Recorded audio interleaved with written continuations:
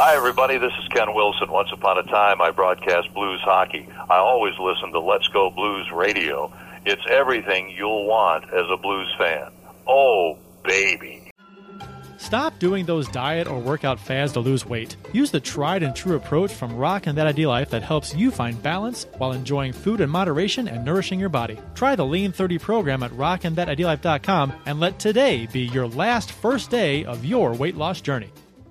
When buying or selling your home, you need to feel protected. Realtor Mike Burgoyne not only looks out for your interests, but as a St. Louis area police officer will make sure you feel safe and well-informed with every decision. Email Mike at strikewithmike.com and start the process today. That's Mike at strikewithmike.com. Get ready to hear some noise tonight. You're just seconds away from Let's Go Blues Radio. Let's have a Donnybrook. Eric Brewer was so bad. Are we like Go-Go Corp? Are we suspended? I reciprocated the dickness. Selfish hockey. That's right, selfish hockey. What did I tell you about stick tape? You don't need it! No doubt about it, eh? You're listening to Kurt, Bill, and Jeff on Let's Go Blues Radio, the original St. Louis Blues hockey fan podcast. Take it away, boys.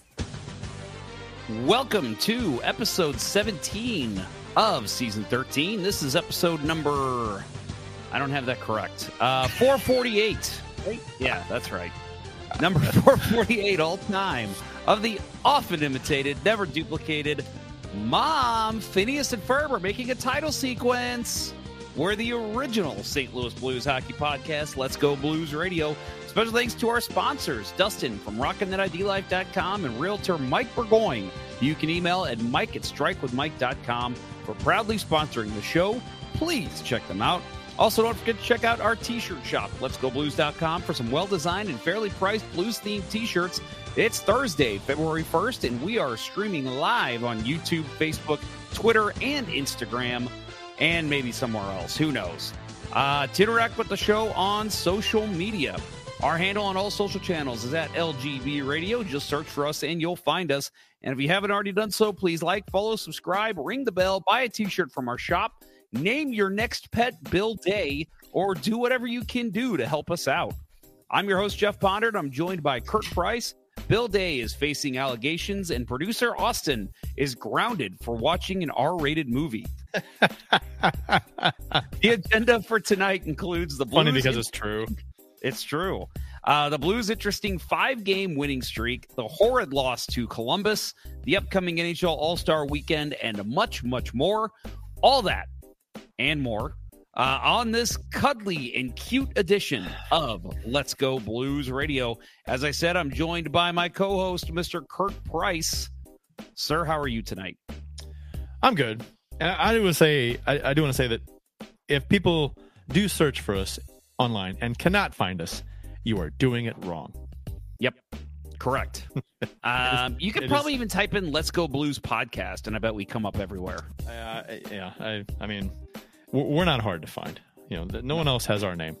There are other blues podcasts out there that have their name stolen by other podcasts that are on ESPN, or have their show name stolen by the Blues for their theme, and they get drowned out and all kinds of other stuff. But not us. No, not us. We are out there. We are the originals. We are the originals, and no one dares take our name. No. I mean, I get mad when I hear fans chanting our podcast name at the Blues games. I'm like, what are you doing? What do you want us to go live? Is that what you're saying? What's going on here? If you listen carefully, when you hear the crowd go, "Let's go Blues," you can hear like 8 or 9 people in the crowd faintly saying .com after "Let's go Blues." And then the other 8 or 9, there's other 8 or 9 people going, radio. And so it kind of drowns out, so that's why you can't make out either of them. Let's go Blues Radio. I'm gonna start doing that at games now. Yeah. Yep.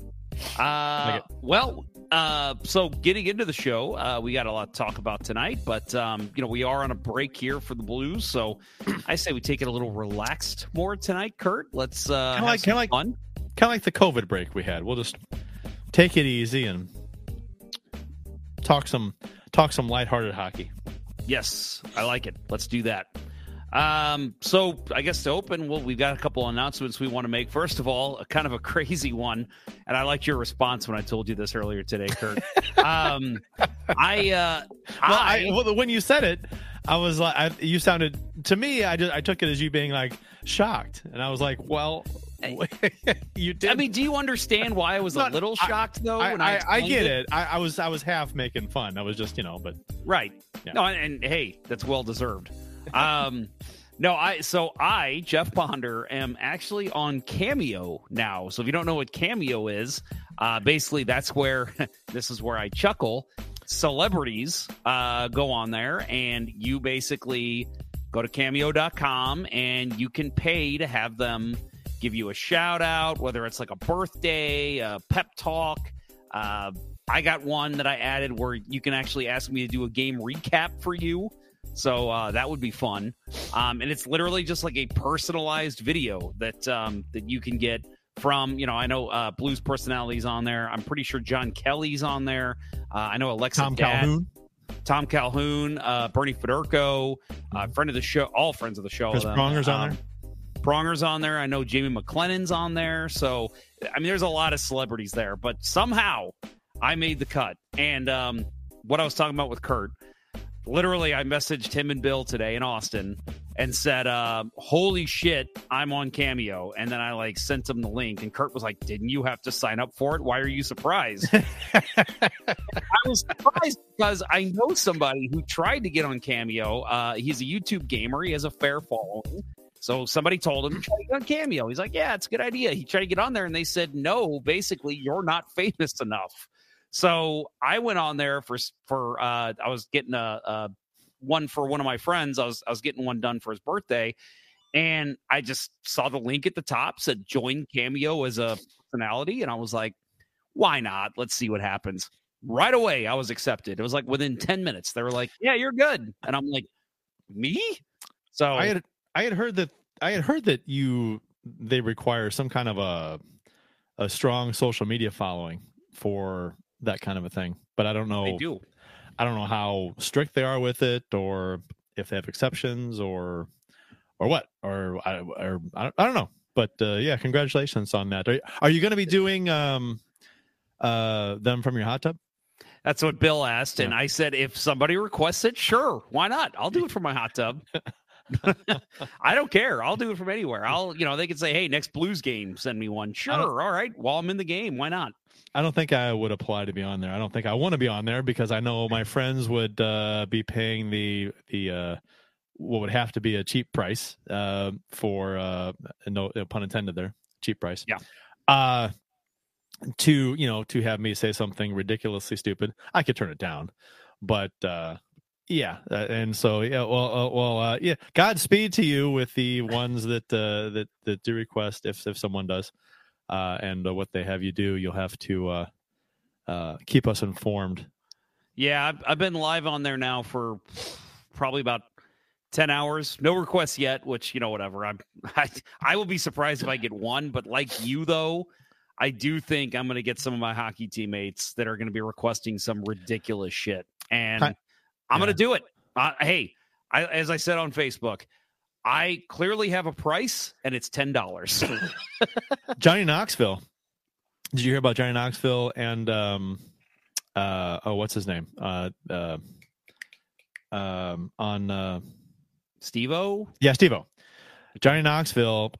Steve-O had a cameo, and Johnny Knoxville created an alias and was screwing with him on there and made him do all kinds of weird, stupid shit. And so much so, he harassed him, and so much so that he shut down his cameo. and he didn't find out about it until after that Knoxville. That's was hilarious. Well, he's making money in the process. Knoxville had to have been paying him. I guess. I'm assuming Steve-O wasn't too cheap either. Probably not. Because I was saying there's some people on there that are like $500, and I'm like, yeah, I am literally $10. So if you're looking for a cheap thing where you're like, maybe your friend or your girlfriend or whatever watches the show, hey, there's a $10 call out right there. That's very easy. And keep in mind, he has a hot tub, so request it be done from the hot tub. I will do it. I really will. I probably have my limits. I know there's going to be some crazy request that comes through. I will have my limits, but I'll tell you right now, I don't know what they are. So you might as well test them. Do a Ned Braden from Slapshot. Oh, that would be fun, but I would be cold as hell. Be fun. Oh, hell yeah, that'd be fun. All right. You telling me that wouldn't be fun? Do like a strip tease on the ice? Fun's not the word I would use. That'd be fun. I'd enjoy it. Okay. You might have to pay for my ice time to do it, folks. It'd be something, but it wouldn't. From personally, that's not in the fun category for me. But you do you. I will do me. Next announcement we have is actually regarding our friend Bill, who is not here tonight. He's got some obligations, but so when he does come back, it was suggested to us last week that we introduce a new segment. It's a new segment where Bill is going to break down the save of the week by a Blues goalie. So we're still working out exactly how this is going to work, but just want to let our audience know that is something we are working on. I think that is going to be a really cool segment because I love picking Bill's brain about goaltending. So we will do that. We got to figure out the schematics of it. And hey, if you're listening right now, throw out suggestions of names for this segment. That we'll have to have a graphic and everything. It'll be really cool. I think we should do a graphic or a slight video intro, like a little 5-second video intro or something of a fantastic NHL save or something with some kind of voiceover as a just 5-second thing. Yep. Maybe you and I doing something, just like, I don't know. We can write something, or if someone suggests something that we like, we can work that in. But that'd be this will be fun, just to kind of kick back and let Bill pick out the save that he's most fond of over the past week. Yeah, you or I will have to do the legwork because Bill is technologically challenged. So we will do the getting the clip ready for him. But right. Yeah, we are just going to sit back and let him go. Yeah. And it shouldn't be a big deal to grab a clip off YouTube, strip it down and present it for him. He can play it, rewind it, whatever. Yep. It'll be fun. Yep. I have one quick thing. Last weekend, just want to toot my own horn. I mentioned last week on the show that I was probably not going to play in a pickleball tournament because my partner got hurt, right? So I ended up playing in it because there was a guy up in Springfield that didn't have a partner, was playing singles on Friday, was not going to play doubles on Saturday. That's when I was going to play in doubles. And the tournament director said, hey, why don't you, if I can get this guy to stay on Saturday and play, why don't you team up with him? I said, okay. Did you know this guy? Did not. Never met him before. Didn't know who he was. And this was a 4.0 tournament. So, pretty good skill level tournament. He super nice guy. Met the guy on Saturday about 45 minutes or so before the tournament started. Real nice guy. Looked pretty good, in warm-ups, and we're practicing. Game started, and I could tell he was nervous. Probably not a 4.0 player, probably like a 3.5, so that was a little rough. But we got better as the day went on, and we were able to take home bronze for that in the men's doubles. There was a round robin, and they capped it at 9. So they wanted to do round robin, which I liked because you some bracketed tournaments, you might double elimination. You say you lose in the first round, then you lose in the down bracket in a game to 15, and you're done. So you're out right away. When you pay $90, $80, wherever it is, and you're out. That kind of sucks. Round robin, you're guaranteed games. We were guaranteed 8 games. So even when we got rolled over, we were playing 8 games. Yep. So went 6-2. And we lost to the gold medal winners. We played them, the team that won gold. We had them, and we let them slip away. We had them. I think it was 8-7 us, something like that. And you played 11, and they got by us. We just made some mistakes, and oh well. So it was really fun though. Super fun. Bronze is solid though, man. That's good. No, I'm super happy with it. first time I'd played 4.0. So, and with a stranger, my God. I was gonna say, you know, when people know that when you play in any team sport, you learn how to play off each other, and the fact that you guys had to learn in the middle of a tournament is pretty good. Yeah, well, my partner I've done multiple tournaments with, and I play with a lot in league play and stuff, and rec play. We play really well together, and we know how each other play. If we were paired together, I'm pretty sure we won gold, just the way we play together. But no, I'm super proud of the way we played up there. It was fun. So yeah, that was a lot of fun up in Springfield, the Prairie Stars 4.0 tournament. It was a good time. You so did you actually get a medal for it? I did. Nice. I don't have it. It's upstairs. I don't have it. That's a shame. I did. But yeah, my YouTube channel, youtube.com/Kurt Price. All the games are up there. So I actually live streamed them all for my friends that watched. But yeah, and then I came home and cut it up and put each game up. Had some stupid over the top fun with the graphics and the intro. If you want to just go watch like the first 30 seconds of one of the videos, and you'll see what I mean. It's just like I kind of went over the top stupid fun with it. Like it's I do the same. A real sports production, you know. Yeah, when I did my the last time I played pond hockey, unfortunately I couldn't this last time it froze, but the last time it froze, I got a bunch of helmet cam videos. Had the goalie put on my GoPro, then I'd wear it, and I got a bunch of different angles of stuff. And yeah, I did the same thing. I cut together like highlight reels, and it's just like it's so stupid because it's very low level, but it's so much fun to do it. And I'm like, I don't care if nobody watches this. I'm having fun putting this together. It's fun to take stuff you do. It's not, you're not playing professional or, even amateur. I mean, you're playing amateur level stuff, but then you produce it like a video, like it's professional. It's just hilarious. I love it's comical to me. I like doing that. Oh yeah, I'm with you. Well, let's get to our official beers of episode number 448. I had it right there, but nowhere else. You can follow each of us on the Untapped app. Kurt is at CPrice12. I am JPonner94. Bill is Billy Blue Note 33. Kurt, you've been leading us off, and Blues 5-1 in their last 6, so we'll stick with it. Yeah, 5-1 in the last 6. Shouldn't have. You wouldn't think we'd have a lot to complain about, but we do, right? Mm-hmm. I don't have a beer. I have a soda. I have a Pepsi Zero Sugar. But the thing about my the vessel that is containing my Pepsi Zero Sugar is the Voltron glass from Four Hands. Nice. It's the Yellow Lion. It's Hunks glass. Sweet. That's awesome. So, yeah. Amy got that for me. That's a good woman. Yep. What soda is it? Did you say what it was? Pepsi Zero Sugar. All right. Which like I said before, I've always in my life I've hated diet soda. This does not taste like diet soda. My wife loves really good. She drinks the orange. What's that? Sunkissed. Yeah. Zero Sugar and the Pepsi Zero Sugar, and that's like all she drinks anymore. Yeah. The Dr. Pepper Zero Sugar is really good too. And I don't really drink a lot of soda. Until I tried this, I'm like, oh, this is pretty good. I'll drink this now. So I will forever be a Dr. Pepper hound until I'm literally told I can't drink regular Dr. Pepper anymore. I've had the Dr. Pepper Zero Sugar.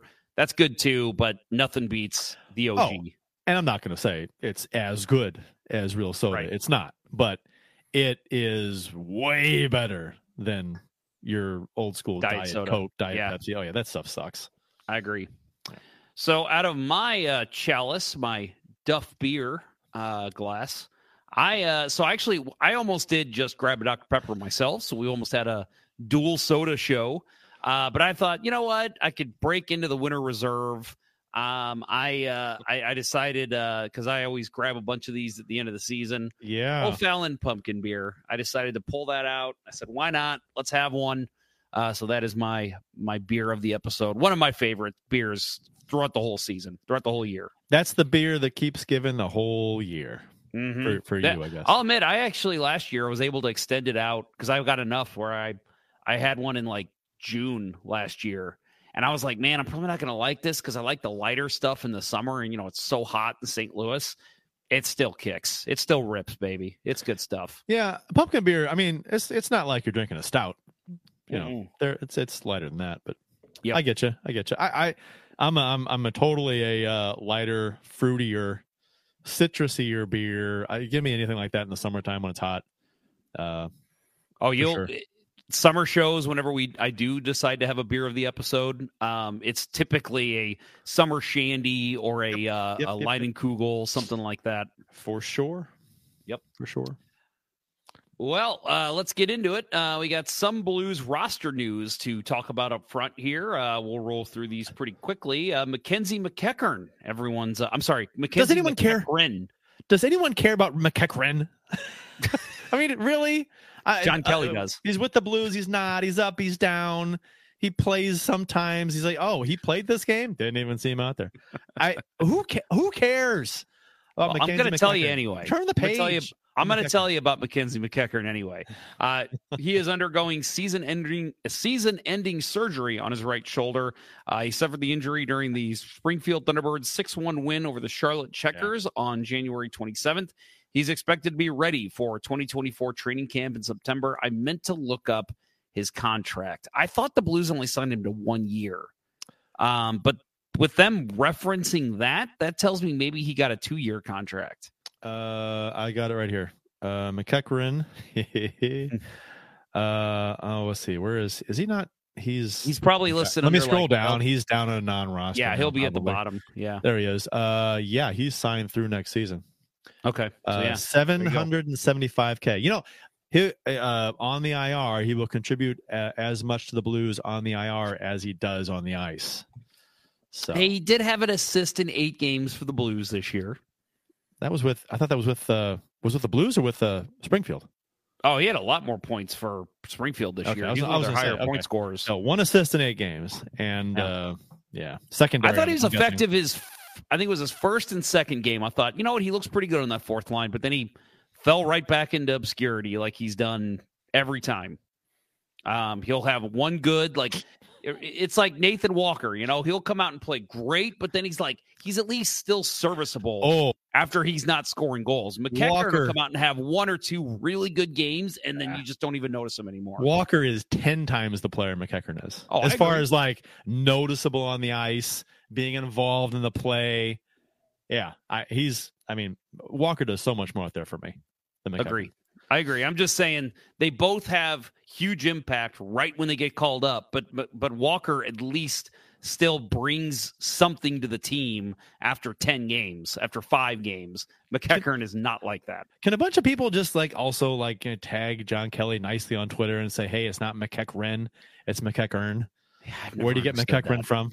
Because that was so funny because we bitched about that the first time he was here, and then the Blues bring him back, and then I completely forgot about it. And then as soon as he starts and plays a game, and you hear Kelly call his name, I'm like, oh yeah, fuck, I forgot about that. Yeah, not a fan. That's annoying. Yep. So in more important news, Scott Perunovich has sustained a lower body injury. He did that against the Kings on Sunday. He did not return.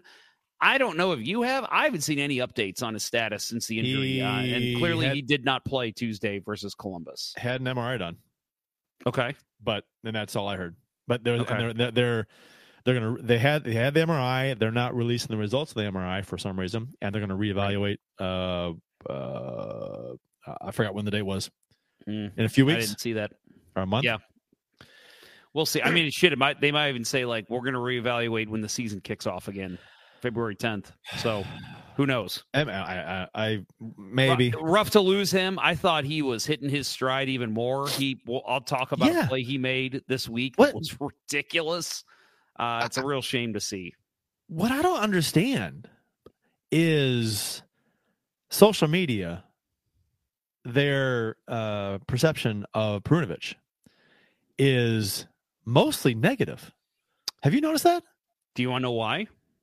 Well, because he gets hurt a lot, but and no goals, scoring goals, no goals, right? I'm telling you, that is it. That's the big thing. He's an offensive defenseman. He's be scoring goals. Who cares if he has 15 assists? Yeah, and that was that's what they were saying about Krug too. When Krug was playing well to start for the first chunk of the season and getting some assists but no goals, and they're all pissed off. And man, the crowd that if you're not scoring, you suck.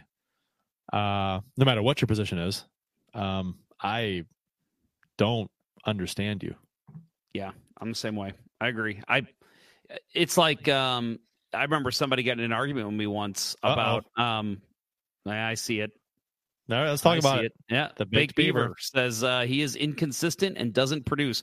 I will say he's had some lapses, but keep in mind, he's still a rookie.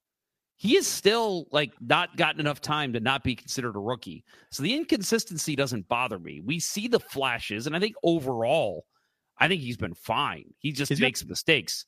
He's got 12 assists in 31 games. I think the other thing that is kind of stacked against him is that Matthew Kessel has been such a revelation. Yeah. And I think everybody sees him and says, well, he's playing great. Why isn't Perunovic playing like him? And it's like, Kessel's better defensively, don't get me wrong, but Perunovic is leading the charge offensively. That's what you want to see from him. And I think he's been okay defensively. He's just made a couple mistakes that you notice. Perunovic? He had a Perunovic, he had a bad turnover that led to a goal this week. And I think that's what people zero in on. Yeah, well, you know what? Everybody, if you're going to nitpick, if you're going to say so-and-so sucks and then point out one play or two plays, this season, it's like, give me a fucking break. Who's going to play a perfect game? Who's going to have, Nicholas Lidstrom had bad turnovers that cost them games sometimes. It happens. Also, Perunovic, most points per game this season from our defenseman. It's pretty good. He's played. I mean, I'm doing math on the fly here. 12 points in 31 games. Our leading point getter for. I'm sorry. Hold on. That's wrong. I was looking at the wrong column. My bad. 12 assists in 31 games. Krug has 20 points in 50 games. So I mean, still he hasn't played every game. He's been a healthy scratch early in the season, especially. I thought he's played defensively. I thought he's played really well. I haven't had a problem with his. I don't know. He needs more ice time, no doubt, but he needs to have some breakout games. I mean, yeah, I see that point, but I do think that he gets a bad rap. How much do you want out of him?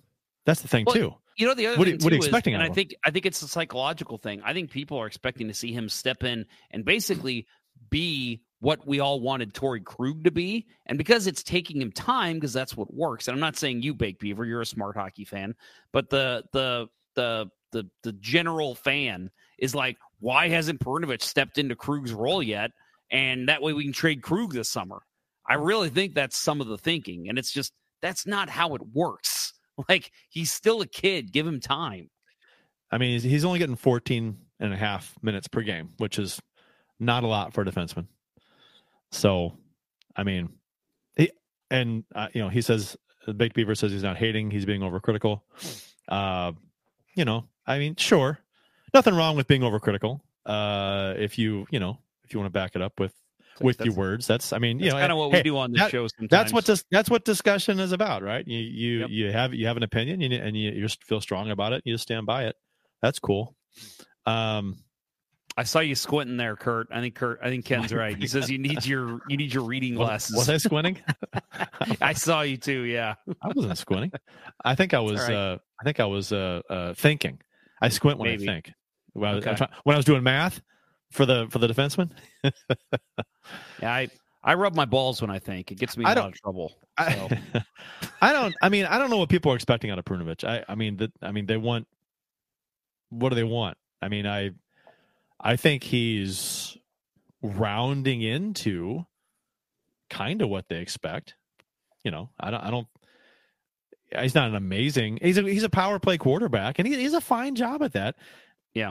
I don't know. I'm not. And I think it's overstated that he's bad defensively. I don't think that's he's been true okay. at all. I think he's fine. Yeah. I put him, defensively speaking, probably maybe a hair under Scandella, which I think Scandella has been fine this year for the most part. Start of the season. Well, Scandella's been better than expected. I think you have got to break up him and Tucker. I think that is the biggest issue. But, outside of that, I think Scandella's been fine. I think defensively, Perunovic is a hair under him, which, hey, if that's an NHL defenseman right there. That's a guy that's going to have a long career in the NHL if that's the case.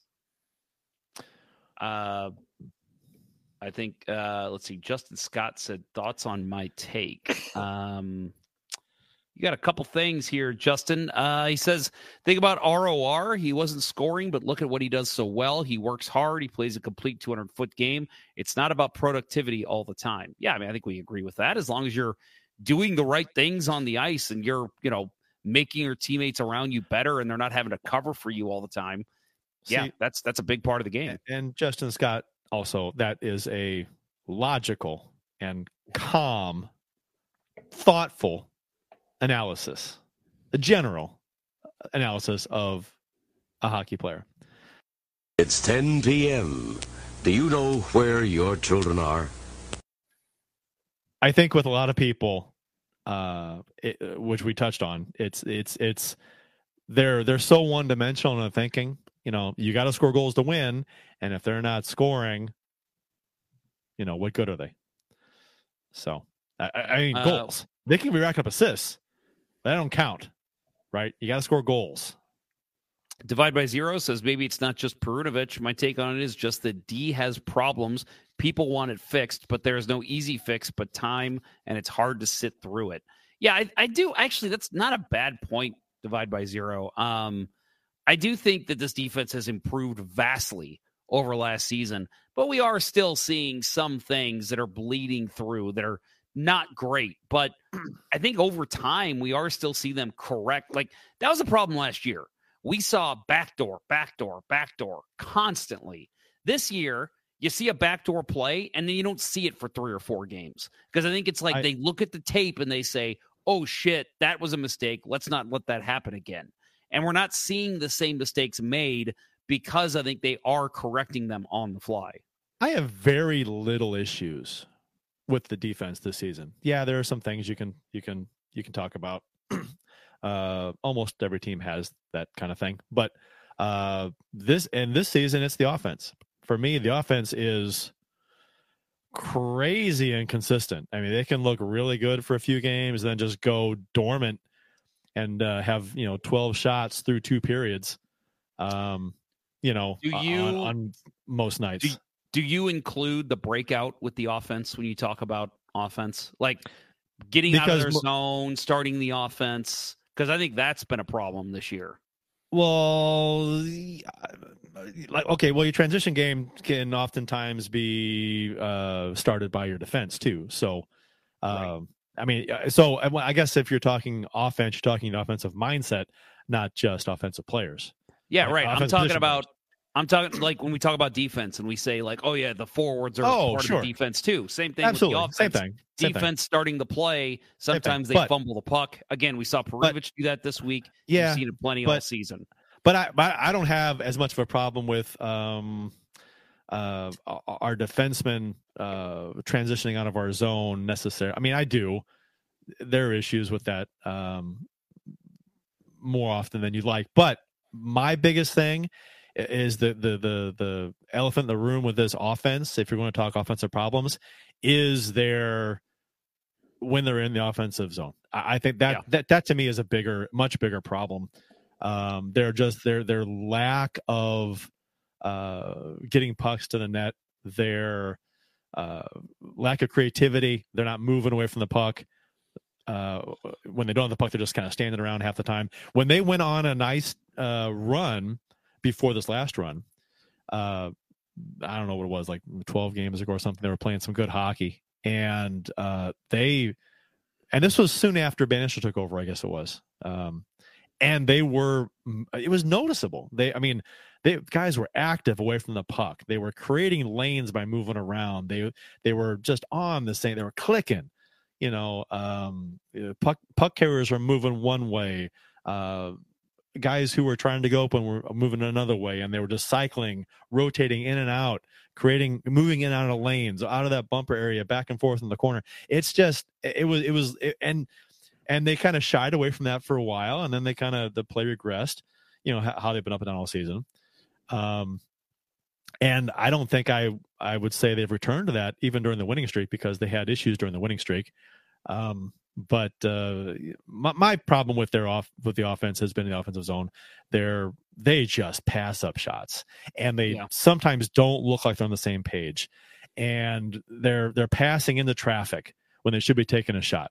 It's just it frustrates me as a forward, playing in my high level men's league career, and mid 1990s college play, that it's just frustrating to watch because as a forward, you want to see creativity, you want to see shots, you want to see crash in the net, you want to see aggressive play, and you just from your best guys, and some of your best players just aren't doing that. Bake Beaver, bingo, buddy.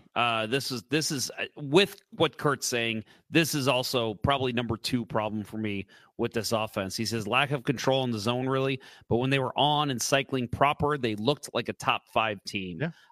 That to me is the problem. Is we're not seeing that zone pressure where it's just like, oh my God, the Blues. And granted, this is not the Blues of 2 years ago, 3 years ago, but still, like, we're not seeing the zone pressure we should be seeing. I think that was something that Armstrong was probably wanting when he made the coaching change, was let's see them hem teams into the zone and where they can't make a change, but the Blues are cycling through changes.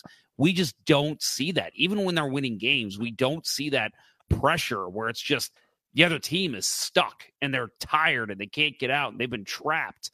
We're not seeing that right now. And I think that if we can find a way to get that back, because they've got good passers on this team. They got grinders to get in the corner, but for some reason it's just not gelling. I think if they can figure that out, that is a huge stepping stone to getting this team where they need to be that.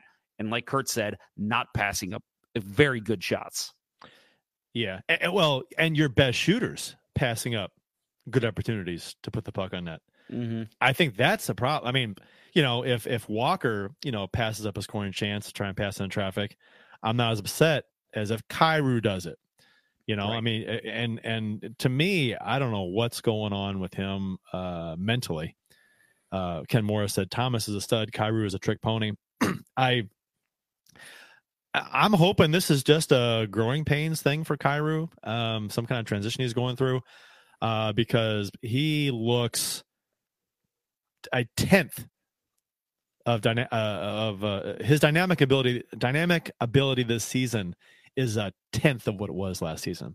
Oh yeah. And his overall game it's like he doesn't know how to puck handle half the time. He doesn't even do what he used to do last year in the offensive zone. It has nothing to do with his defensive coverage, which has gotten much better this season. But in the offensive zone, he's just all the same mindset, and he just doesn't do it. And when he does try to dangle, go around a guy, he looks pathetic. He just can't do it. He doesn't use his speed. How many times we talk about that? When they talk about fastest speed bursts of this season in the NHL or on the Blues, who is it? It's never Kyrou. Kyrou's nowhere to be seen ever. He's one of the fastest guys in the NHL. He doesn't use that in the middle of the broadcast, like third period, be like, here's the fastest players tonight. Who's had the quickest speed burst? I've never seen Kyrou on that. And I'm like, how is that possible? He's the literally probably top 3 fastest players in the NHL. And for some reason, he's never on those lists. No. Letty is always up there. Yep. You see who's hustling. I mean, Letty's fast.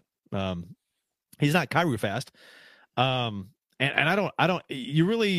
think that speed burst, top speed thing, is one of the more handier and interesting stats from these stats they get from that chip that's in the jersey from these players. That shows me, I mean, kind of in a general way, who's busting their ass out there, who's hustling. Yep, agree. If your fastest guy is nowhere to be seen amongst the top skaters in the fastest skaters in a game or in this season even, it's like, well, what does he do? Why even pay him for his speed, which is one of his best weapons, if he ain't using it? I don't get it. Kurt, I am hard up against the break. So we're going to take a quick break, and when we get back, we'll finish this offense discussion, I'm sure, as we'll talk about the Blues and their the end of their 5-game winning streak, as well as their game against Columbus, plus other news around the NHL and some great articles from a couple friends of the show. You are listening to Kurt and Jeff on Let's Go Blues Radio. We'll return after these messages. We've all tried a diet or workout fad at one time or another, but it always ends the same, right? We either lose the weight and then get back to our routine, but then put the weight right back on, or it just simply never takes hold. It's time to move into a habit-based program that focuses on organization and simplicity. Rockin' That Idea Life's Lean 30 lays it all out for you with the correct food to eat, how to meal prep, and even sprinkles in plenty of healthy recipes. With Lean 30, you'll get the full ID Life arsenal, including energy for that needed kick, a tasty Nourish shake for your needed fiber intake, Slim Plus to help control your cravings and provide a metabolic boost, Lean capsules help bust those sugar cravings, and IED Nutrition gives you the added punch you need that takes the guesswork out of what supplements to take. Join the many who are seeing success and make this your last first day on a new program. Visit rockinthatIdeaLife.com to get started, and remember to email Dustin at rockinthatIdeaLife@gmail.com for an extra 10% off exclusively for Let's Go Blues radio listeners. Start your transformation to the confident, vibrant person you've always wanted to be with rockinthatIdeaLife.com. St. Louis hockey fans know how it takes a reliable captain and a team of hard workers to achieve major goals. As a police officer and a hockey player, Realtor Mike Burgoyne would wear the C in any situation. As a leader in the home buying or selling process, Mike has surrounded himself with a team of trustworthy inspectors, lenders, and escrow officers that work together more cohesively than Hall & Oates. And as a member of many teams in his life, Mike knows the service our first responders, veterans, nurses, teachers, and yes, even you Let's Go Blues Radio listeners provide the community, so he offers special rates to those individuals. Find the value in Mike's leadership and teamwork today by emailing him at mike@strikewithmike.com or calling 314-753-4060. He'll work closely with you and only show you the homes that match your goals. That email again is mike@strikewithmike.com or call him at 314-753-4060 and succeed with your new teammate today. And now, back to Let's Go Blues Radio, the longest running St. Louis Blues podcast with Price, Ponder, and Day. What are you laughing about? Adam Gold. Oh yeah, I feel really bad about it because he sent me some of his work to read over, and we talked about it, and I said, yeah, I'd read over it and we can talk about some of the stuff on the show. And I didn't get around to it, and then I forgot, and then it would just seem like it was too long, and then I couldn't find them, and I was like, oh, I want to ask him for them again. Well, there you go. Now you are. That was a long time ago. And I feel bad, and I think we were friends on Facebook, but Adam, if you want to hit me up while I'm thinking about it.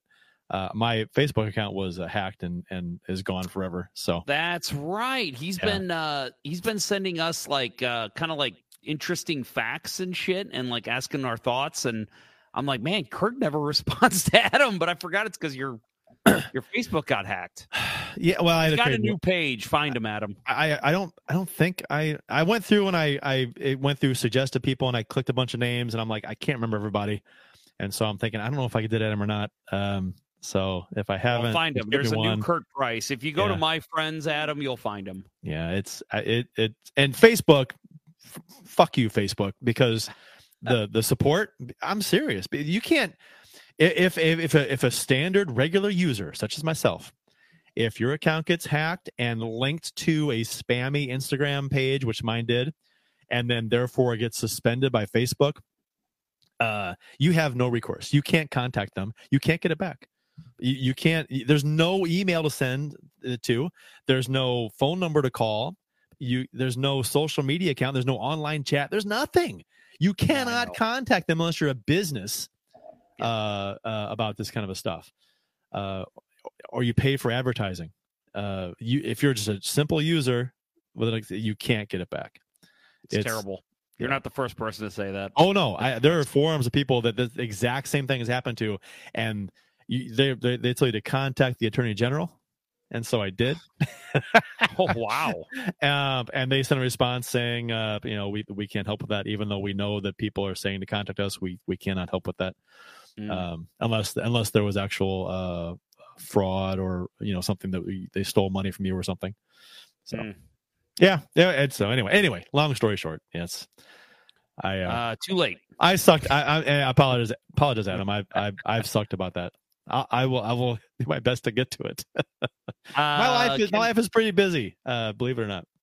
Ken Morris, another week without Bill Day's Blues Save of the Week. I think you might have missed us at the Open, Ken. We did mention that is something we are going to start doing as soon as Bill comes back. So we are still working that out. But yeah, was that you that suggested that, Ken? Because that is an excellent idea, and we loved it. And we pitched it to Bill, and he responded right away and was like, yeah, that sounds awesome.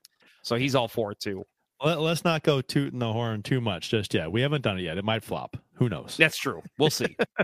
Well, I'll tell you what didn't flop was the Blues in Seattle. So they took 3 games before this. They beat the Washington Capitals in the second of their back-to-back, and then beat Calgary and Vancouver. And they were finishing up their, I guess you could call it now, the Northwest road trip.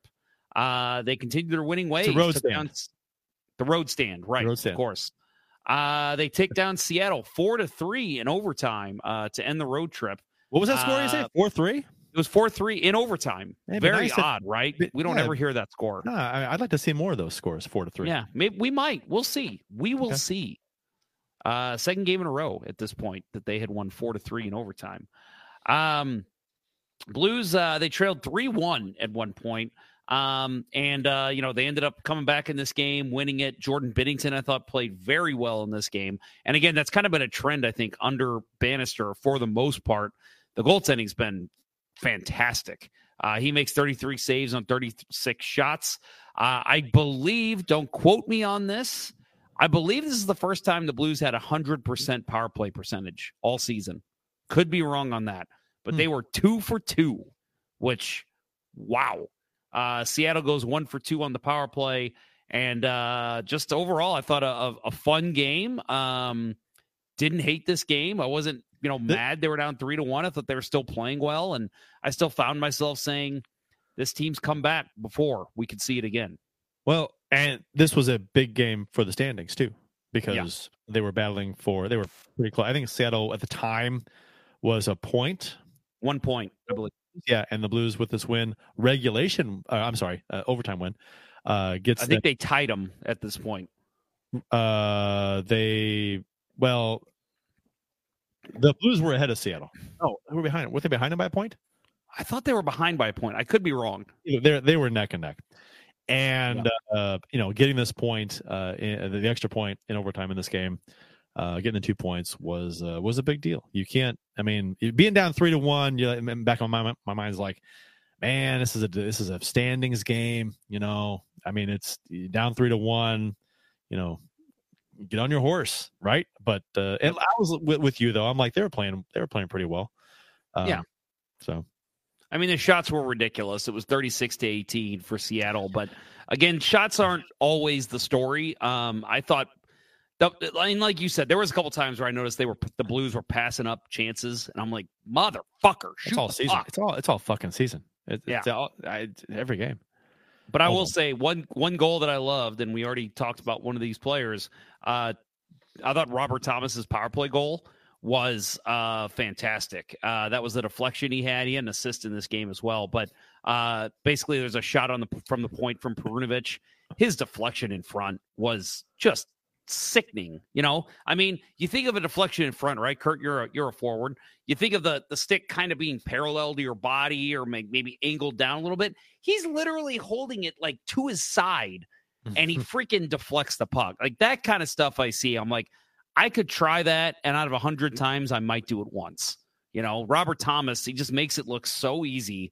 And again, of course, that's a big power play goal that cut the lead 3-2 for Seattle. So I just pulled up. I was watching the highlight again, and I agree with you. It sticks up like this, but it just shows how talented a lot of these guys are as far as like tipping that puck out of midair. But the NHL, the .com website has changed the way they do goal replays. Have you seen this? Have you noticed this, Jeff? Mm-hmm. They don't show the replay itself. It's much shorter. Yeah, they only show a few seconds before the goal. And that's it. And they don't show a replay, a slow-mo of it like they used to. Nope. They used to show like maybe 10 seconds before the goal. They don't do any of that. No, you got to go on YouTube now. What the fuck? Why? I mean, this was so nice to have up here to review. We could see, who was to blame for this, or if a goal was scored against, who missed an assignment, what went wrong, or what to praise. But you can't see how a play develops at all with this stupid setup. No. All you see is the shot and the goal, basically. And that's it. Over. No replays even. It's just like, what the fuck? Come on. Well, at first I appreciated it because I was like, oh, they got rid of ads before goals. Because it was like every time you would click one of the goals to watch, you'd have to watch a minute of ads. And it's like, motherfucker, this is gonna be like a 30-second clip. But then it's like, well, now you're not giving me replays of the goal. So all I'm seeing is it live. So there's some kind of a formula that you are a process you go through to not get the ads, and I don't know exactly what it was, but I never had ads on NHL.com. I'm not. I think it was. I think if I closed a video, I don't know what I did. I think if I closed a video or closed a page and went back to it, it would give me a video. If I stayed on it, I don't know. If I did. I forgot. I would do what you're doing. I would do what you're doing, right? Like I would go to the game, yes, and then it shows like all the goal scores. It's got the little video icon. That's what I always did, and I would right click. That's what I would right click on the play video, and I would open a new window. And I would play that. I would play that, and it would play, and then I close it, and I might get an ad for that one. But then when I close that window, I still have that screen open. I right click on the next video and play a new window. No ads. And it never gave me an ad for the following video. But now that's all changed. I didn't even think about that. Well, yeah, now it's pointless because you don't get ads anyway, which is nice. But yeah, I do like that. Replays. I'd rather have the ads I agree. As opposed to what we have now. Yeah, like I'm not even going to NHL.com to watch this shit anymore. Now I'm going to YouTube. I'm watching like Sportsnet, their recaps. And it's like, yeah, you're missing clicks to your website, NHL, because you fucked this up. Yeah, I don't want to watch an 8-minute recap. I want to watch 10 seconds before a goal, and I want to see a slow-mo replay. Well, unfortunately, you got to pick your poison. God damn it. Yep.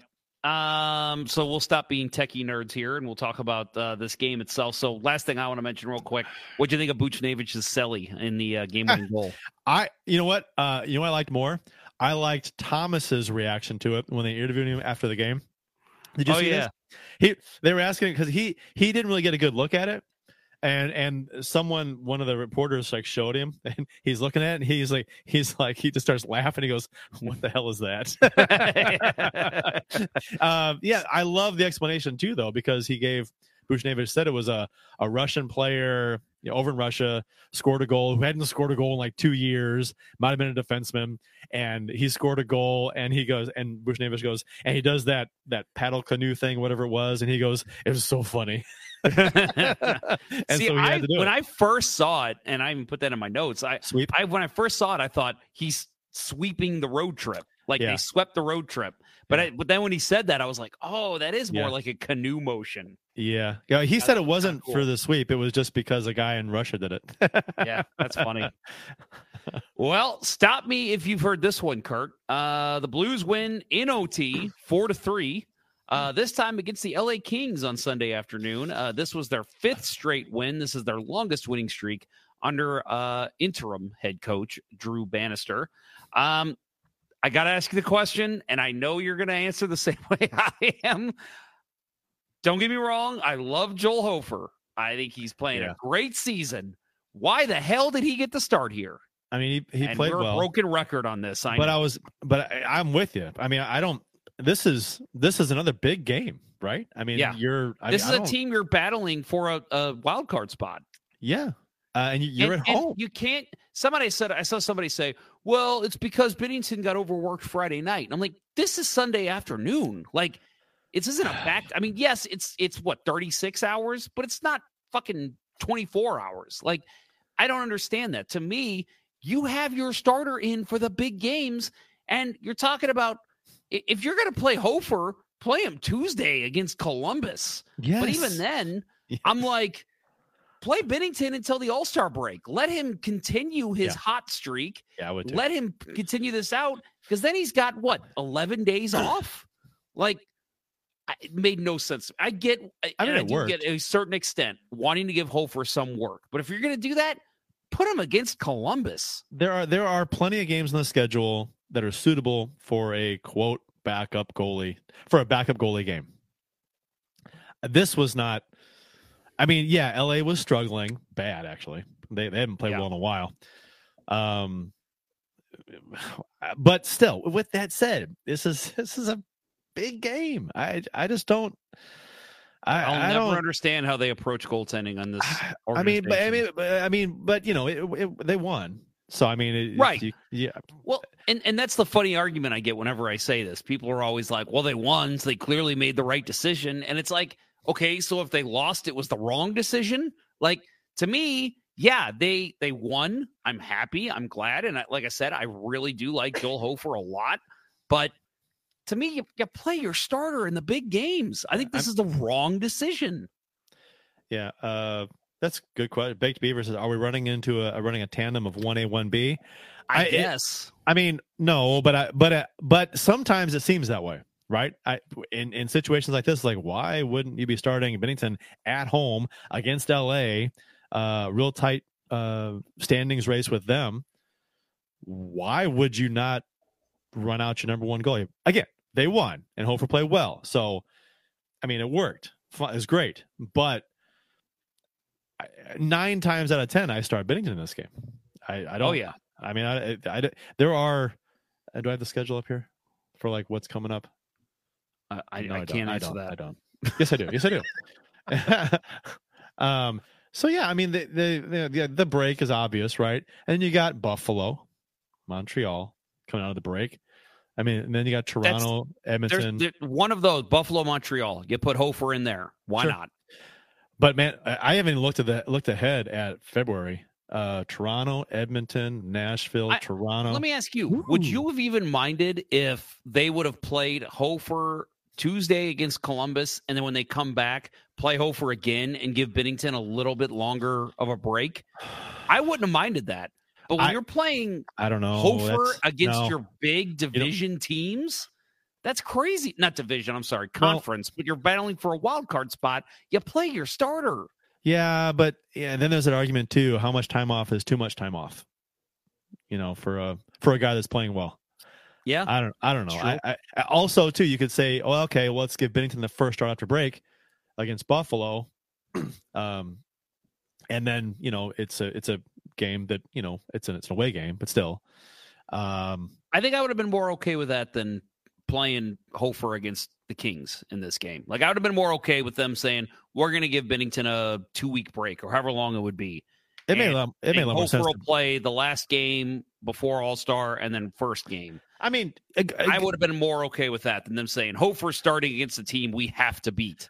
I mean, the goaltending decisions seem strange, but they worked out. Columbus, Binnington was really good. Oh, he was great. 1 goal against, and Hofer beat the Kings. And that one goal against, you cannot put on Binnington. No. I put that on many players, but it's not Binnington. even allowing 1 goal, I don't even care. It's like you used to win that game. You allow 1 goal, win the game.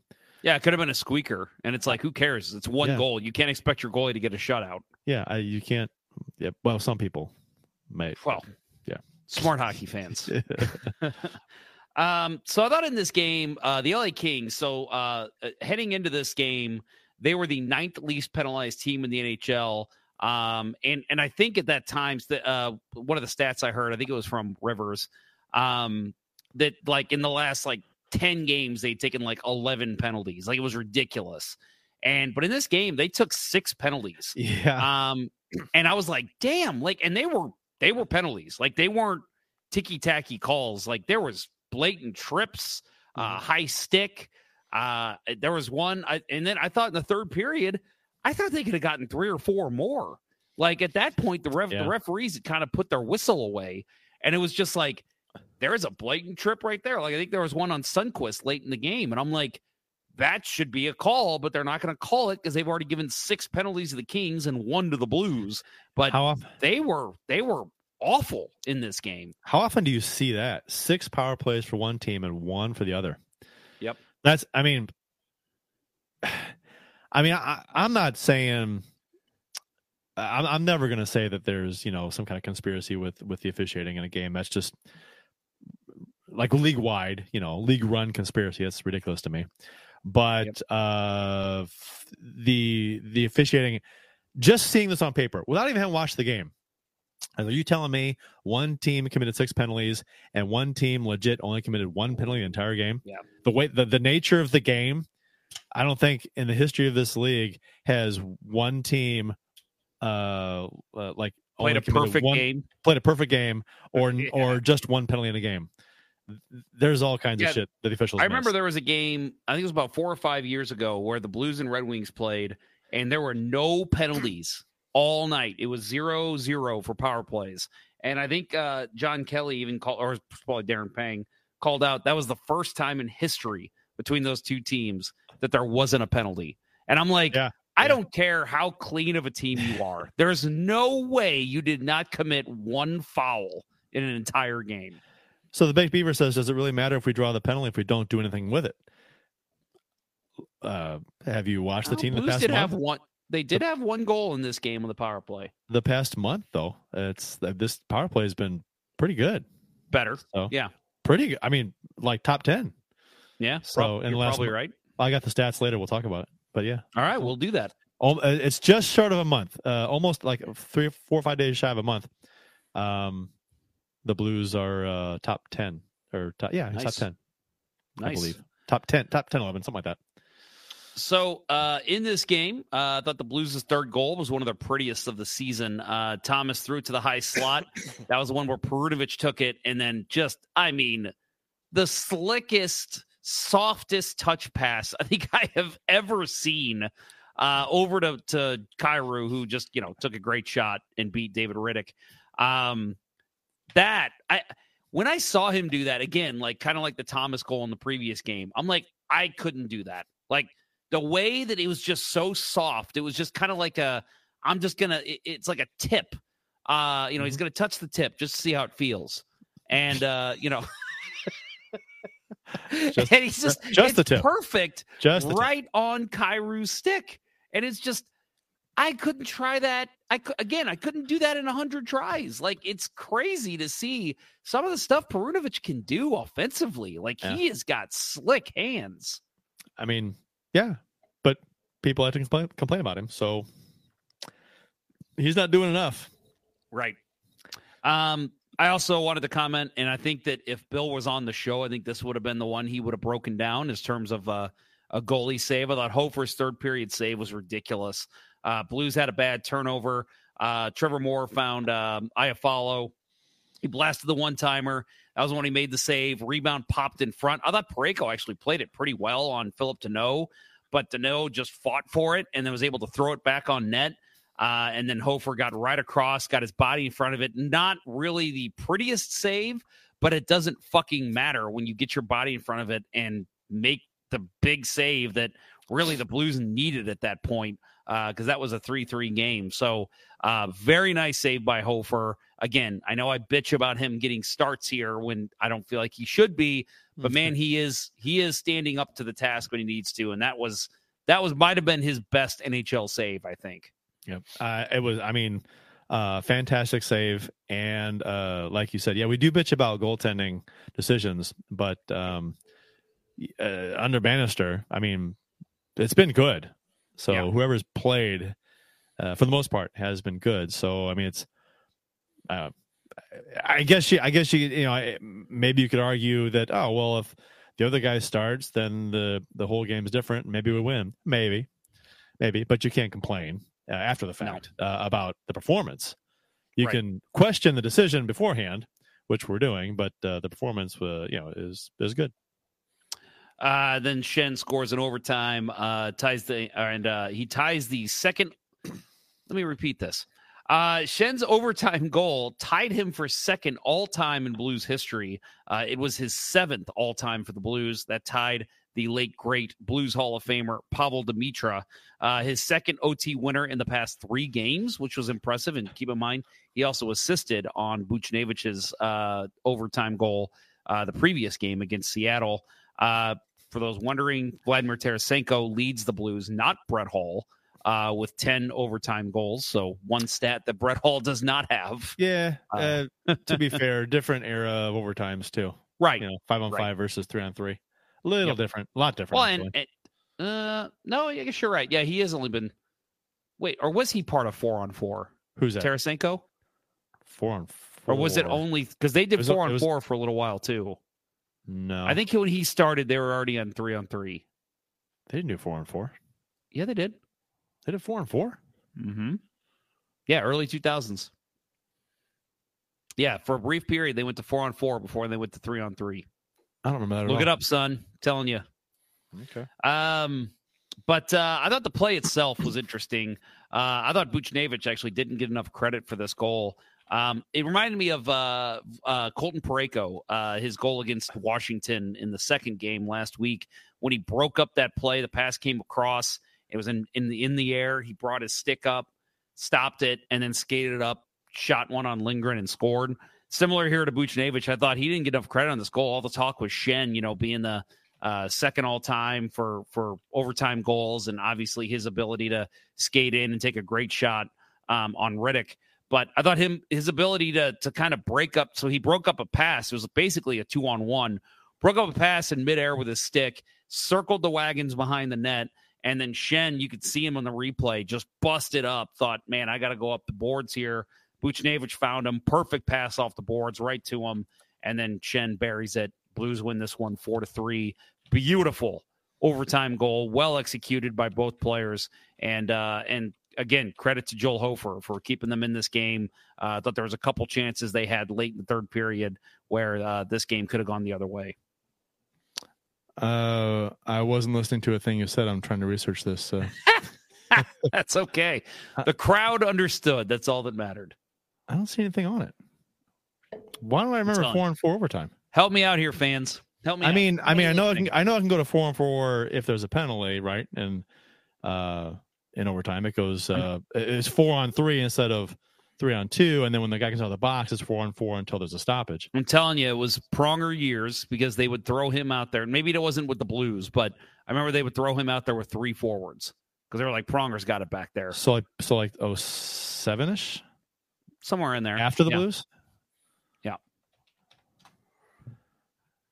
That's my guess. It's somewhere in there. I know they did it for a short period. I don't remember that at all. Okay, I'll tell you what. Why don't you break it? Why don't you break in and you introduce the next game?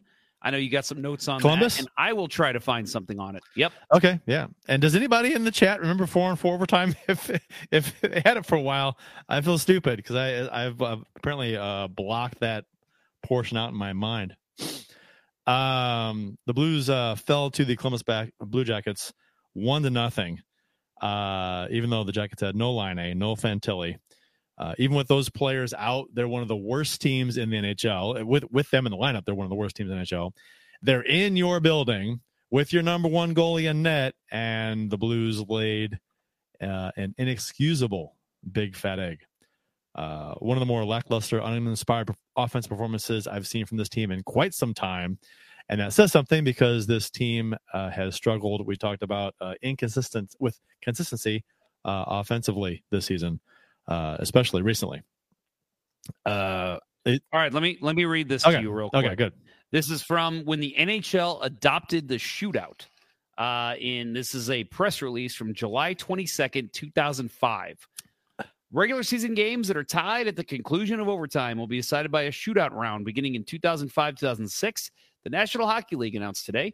The new shootout rule guarantees a winner each game. Ties have been eliminated. If a game remains tied after the 5-minute 4-on-4 overtime period, the teams will engage in a shootout. So that was 05. 05, yeah. And I can't remember when they went to 3-on-3, but I think I don't think the 4-on-4 lasted very long. Okay. I can share this link with you if you don't. Yeah, no, I believe you. I just wanted to read up on it. Oh, thank you for that. Okay. Yeah. Yeah. Okay. It was a brief period in the NHL, but yeah, obviously not very memorable. Oh, I see you got this from NHLFakeRules.com. Oh, yes. Yes. I love that website. It's my favorite. I guess I just blocked that out for some reason. I feel shame. Yep. But no, I'm with you on this game. We're going to talk about some articles here in a second written about the Blues, but from a couple friends of the show. But this was disgusting. I'm sorry. You don't have Fantilli. You don't have Line A. And this is, you're riding a 5-game winning streak and you're playing Columbus, and you have, I think you said it, in your building. You've got your goalie in net that has been on fire, and you fucking lay an egg. You should want to destroy this team to put a stamp on the season so far up until the break by winning 6 straight and feeling good and getting maybe some folks to talk, during the All-Star game about the Blues playing well going into the break. Now they're not. It's just there's no there. It's just a really flat feeling going into the break for the Blues, and it pisses me off. The big thing that speaks volumes here for me is the stat of the Blues only had 9 shots until 1:18 of the third period. That's unacceptable. Like, if I'm Drew Bannister, I am fucking, I was going to say pulling my hair out, but I guess he can't do that. I would be furious. I'm like, guys, seriously? 9 shots against the fucking Columbus Blue Jackets? What the hell is going on here? 2 periods plus a minute 18, 9 shots. Awful. Yeah, and Columbus. I mean, the lucky Columbus didn't have a goal before they got their first one because they hit the post crossbar. Bang bang, which they ruled was a goal. The official was so sure, right? It's goal. Yeah, right. Never went in. Yep. So close. And Justin Scott is right here. Both teams were abysmal. They were. Fucking abysmal. Yeah. And I thought Columbus played well enough to win, but the Blues didn't. They were both bad, but I think Columbus was slightly better, where it's like, they played better than the other Columbus team. played good enough to win against a team who was playing terrible. Yes, exactly. Money Puck actually had the Blues winning this game by 52%. Out of 1,000 simulations, the Blues win 52.5% of the time. So they just edged out Columbus. So yay. Yay, we won mathematically. Won the advanced stats 1,000 simulation matchup. Ken Morris in the chat says Jeff Merrick said against CBJ only Binnington and Tyler Tucker put in any effort. Why? Because Tyler Tucker fought? Is that why? Yeah, I didn't really notice Tucker in this game. Really, I didn't notice. He fought and he lost. He lost the fight. So I mean, he got his ass kicked. But hey, you know what? I do applaud him for fighting. Sure. I love a good fight. I forget Olivier. Olivier's a tough fucking customer. I love a good fight. So, but yeah, good for him. But yeah, but I mean, he's got few roles on this team, and toughness is one of them, and he got it handed to him. Yeah, he did. But either way, I don't know. Tyler Tucker. I thought Sundqvist played okay. I thought he was probably the best skater for the Blues. Yeah. But overall, Neighbors I thought had a decent game. But yeah, Neighbors missed that Thomas open. Was awful. Neighbors should have scored. Right. He should have scored. I mean, I mean, the goalie's down, and I think Rivers gave the goalie credit for sticking his pad up in the air. He did nothing of the sort. This pad was on the ice. No. And Neighbors just didn't flip it over the pad and didn't get over it. It's just like, oh my God, he had so much to shoot at. He got to score. He has to. And I thought on the goal, and it's tough to just pick apart one play in this game because there was multiple times the Blues just flubbed it. Thomas, I'm sorry. Listen, Robert Thomas has been fantastic. I saw tweets from not Blues fans, but other people saying, look at how the Blues are performing analytically, and then look at how Robert Thomas is performing. And it's like, without him, they're not even in the playoff hunt. So this guy should be considered for MVP at this point. Yeah. And so I will say that. I agree with that. I think Thomas has been great. But man, on that goal, Thomas has the puck in the offensive zone along the boards. And then he just throws it to the middle to absolutely no one. This was the worst game Thomas has played in a while. 100%. It was a bad game. Absolutely. He gives it right to the Blue Jackets, which springs them on a 4-on-2. And really, I thought the only players, which is going to sound weird to say, that even tried to do anything on this goal outside of Binnington was Kyrou and Matt Kessel. They were the only guys that were back checking. Krug was on controller unplugged. Thomas was following the play, but still way far behind. And Buchnevich wasn't even in the fucking picture. Like, I don't know where he was. I guess he went to go get popcorn or something. And, Voronkov takes it from Werenski, and just a beautiful goal for them. But it's like, where's the back checking? You see a player turn the puck over, you want to see him bust his ass to get back. Holy shit, that's my mistake. I got to tie up a stick. He didn't do anything on that play. To be fair, I mean, they were all bad. To be fair with Thomas, I guess, in this game, if a lot of the forwards are mailing it in this game, and you're a passer and you're setting them up, if they're not busting their ass to get open, if they're not, if they're not doing their part, you're going to look silly because you can't complete passes, or you can't find people or whatever. I mean, I'm not saying that was all of it, but because Thomas coughed it up quite a bit, made some bad passes when he should, and fell down a few times trying to do something. Oh, yeah. I didn't. It was just a bad night overall. Some folks were saying that they mailed it in before. They were just thinking about being on the beach for their trip. I'm not. I mean, that's a thought, right? I'm not sure how you quantify that with how you know what I mean. Well, I'll tell you what. While we're talking about this game, because our next little discussion is going to be a couple articles that went out. Let's go ahead and mention Lou Korak, friend of the show. He did have I thought a very insightful, very honest piece. He's an honest guy. Came out. He tells it like it is. I love him for that. Yeah, exactly. So Lou Korak of NHL.com, but also the HockeyNews.com, and In the Slot, is that the name of his? I believe that's the name of his blog. But for the Hockey News, he wrote a column after this game. Blues got what they deserved in losing to another lowly team. And again, this was after this Blue Jackets game. And I want to read a couple snippets from this article. Go check it out. It's well done. It's got great quotes from Bannister that back up everything Lou Korak has to say. A couple snippets he has here. Snippets. He has here. I don't know what that was.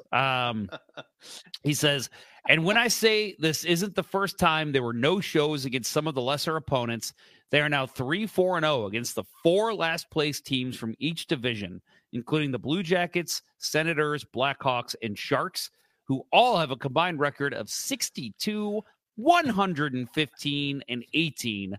Good for a robust .318 winning percentage. So the Blues have a losing record against these teams. That game against the Sharks was rough. That early in the season when the Sharks hadn't won yet. Was bad.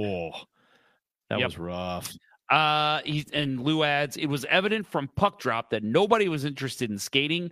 Nobody was interested in playing for one another, which has been echoed in the locker room this month. It was evident effort was lacking severely. Columbus came to play a hockey game. The Blues are more concerned with their flight times to whatever beaches they'll be on Wednesday. I love that. Well fucking said, Korak. That was my thought too. I'm like, they are fucking phoning this game in. They are ready they're already on break. It's one of those things like, we all have those coworkers, right? They're about to go on vacation, and their last 2 days before they leave, they don't do shit. They're just like, I'm just here to get my paycheck, and then I'm going to be gone for a week. That's what the Blues did in this game. I'm sorry. They looked awful in this game. Awful. And we're going to talk about an article written by friend of the show, Bren Hockman, here in a little bit too. But I thought this game particularly, there was no fight in this team outside of Tucker. There was no fight. They did not put up any kind of dukes with Columbus. And Columbus is a bad hockey team. You have got to bring a better effort in your last game before a huge break. And when you're on a 5-game winning streak, just ugly. I couldn't agree more. I think, and I don't want to change the subject back, but I did want to mention something before we get too far away from it. Has anybody ever seen the Ivan Provorov's name on Money Puck for Columbus? No. Remember Ivan Provorov last year with the refused to wear the Pride jersey because it was against his religion, Russian Orthodox, whatever, blah, blah, blah. It's a bunch of bullshit. Okay, so his name on Money Puck, and let me share the screen here. It is, there it is. Can you see it? That is fantastic. Money Puck has Ivan Provorov's name in rainbow letters. No one else's is in rainbow letters, but his is. And if you click on it, it takes you to the Trevor Project, which is a donation site that advocates against anti-LGBTQ plus laws and policymakers and helps LGBTQ plus youth get the support they need. That is so awesome. I was like, that is hilarious. That is fantastic. I hope they do that with Eric Stahl too after the bullshit he said last year. So that was so good on Money Puck for that's great. Good work trolling Provorov. That's so funny. Anyway, I wanted to mention that before we got away from that too far. No, that's fine. But yeah, a rough game, and it is funny because like I think if this happens 4 games ago, we're all like, that fucking sucks. They laid an egg against Columbus. They got to win this game. But when it's right before a break and you're coming off a 5-game winning streak, you expect a top-notch effort, and that was just not there. This game was just, the game was boring. Boring as Columbus hell. didn't do a whole lot. The Blues did next to nothing. I thought it was such a frustrating game to watch. Did you see Korak's tweet in the second intermission? No, what did it say? He said the score is still, it was along these lines. The score is still 0-0 between Blues and Columbus. My apologies if you bought a ticket to this game. I was thinking the same thing. I was thinking that. I'm thinking, I could have been a game that I took my daughter to, because she's always asking to go to games.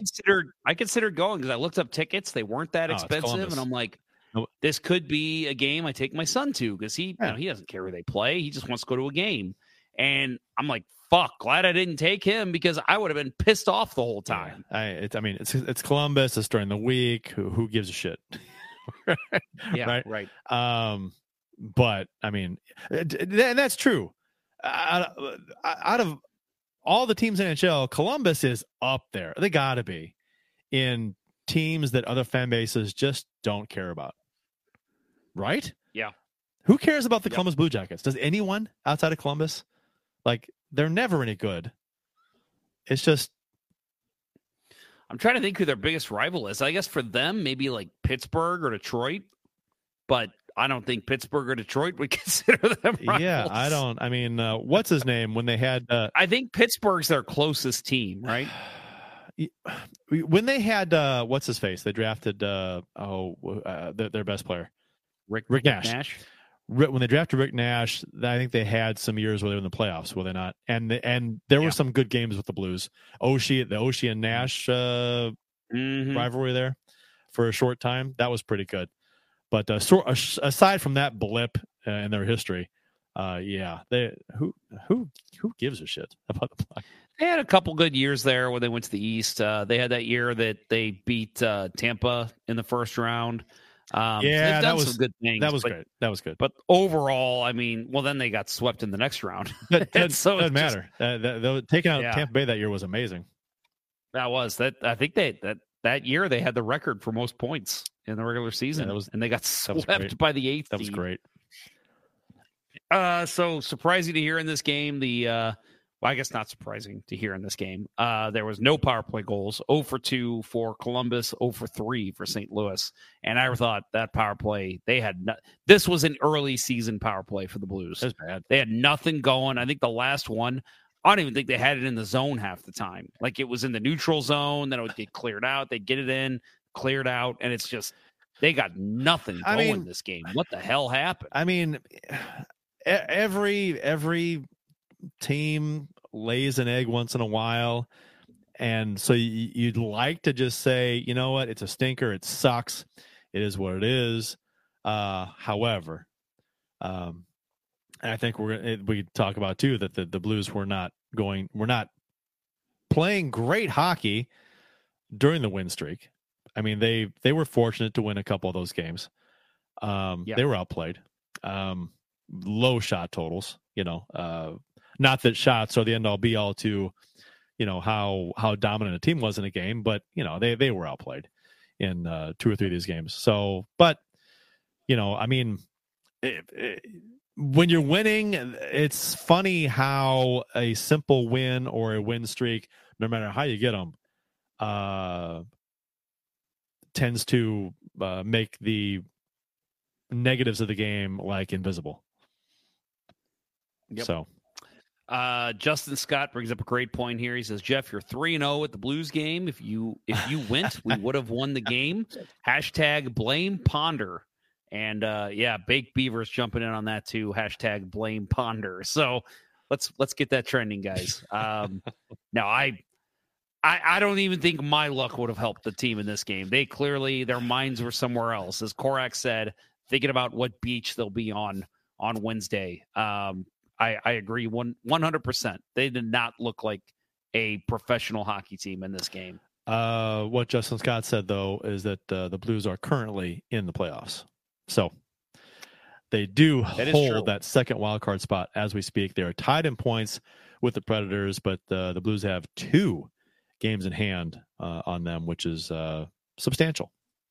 So, yeah. Yep.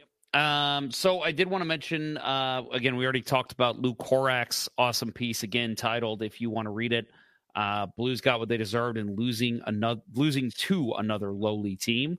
But Ben Hockman, so this was after the Seattle game. Friend of the show, both friends of the show. Mm-hmm. He posted something on 128, January 28th. It was after the Kraken game on STL today, and it is not behind a paywall, so you can read it. The Blues have been winning of late, but in weird and unsustainable ways. Yeah. And when I saw that article post, I thought, unsustainable. That's the word. Like, I couldn't put a word on it. I'm like, they're winning, but there's no way it's going to last. They keep playing this way. And that's the word right there. A couple quotes from Ben in this article. He says, quote, in the past 3 wins, and remember the last 3 wins were the Northwestern road trip, so Calgary, Vancouver, Seattle. He says, in the past 3 wins, and really in the majority of their January games, the Blues have been outplayed. Sure, yes, they're on the winning streak. Still until the Blues start dominating games more times than not and don't need their I can never say this word. Indefatigable. Where are we at here? Awesome. Let's say awesome. What is that word? I hate that word. I can never say indefatigable? It right. Something like that. That sounds right. What does that mean? Awesome. Fantastic. Come on, great, Ben. Uncanny. Nobody knows what that word is. So let's just change the word. And they don't need their uncanny goalies to constantly make cartoonish saves. I'll remain cynical. This team can make the playoffs, let alone win in the playoffs. He also adds, as for these surprise wins of late and the most recent one, Seattle outshot the Blues 36-18. I don't know which is more astounding. The Blues only got 18 shots or the Kraken doubled that total, but the Blues won 4-3. In the game prior, St. Louis also conjured just 18 shots. Vancouver had 32, but the Blues won 4-3. And in the game before that, Calgary controlled the pace and took a 3-1 lead in the second period, but the Blues won 4-3. And I just, so well said, Ben. Yeah. We got a couple things in here we can get to, but and I know he's just looking at shot totals and the lead change, but overall, you look at the game play. I mean, again, I talk about the offensive zone pressure. It's just not there for me, and good teams consistently win when they can get a little bit more pressure and jump on rebounds and forecheck well, which the Blues have done fairly well. But there's a reason why they're only winning in overtime. They're not winning games 5-1 at this point. Well, part of the reason why they have they went on this winning streak, and we're getting outplayed in areas of the game that is not sustainable. Their power play and penalty kill over the last 6 games, even including the last loss to Columbus, they are the Blues power play. Let's see, is over the last 6 games, or 8th overall in the NHL, 27.3%, which is 3 for 11. Small sample size, but still, they're 5-1 during that stretch. Their PK over the last 6 games, 85.7%. Which is 12-14, and their combined power play and penalty kill is 113%. So they're over the 110 benchmark that you want to be at to be a good team. So, and to be happy with your special teams. So that their special teams were helping greatly to carry this team over that win streak. The last 6 games, even including the last one where they didn't score a power play goal. So. One thing, so we do talk about Money Puck a lot on this show, and in Ben's article, he actually had emailed the creator of Money Puck, which is Peter Tanner. So he asked him, like, what's going on with the Blues? Friend of the show. What do you think? And we had Peter Tanner. We had somebody from Money Puck on once. It wasn't Tanner. Okay. Are you sure it was Money Puck? I thought it was. Maybe not. I thought it was like NHL numbers or something. Let's get Peter Tanner on. I could be wrong. Who knows? We've had a lot of people on. We have. He says, short story is the Blues have gotten, and this is from Peter Tanner.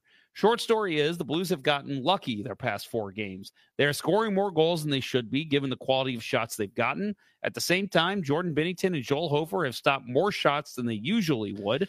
The Blues aren't generating more scoring opportunities for themselves or preventing their opponents from getting scoring opportunities more than they have earlier in the season. The Blues' luck will likely run out soon, and they'll continue to struggle to make the playoffs.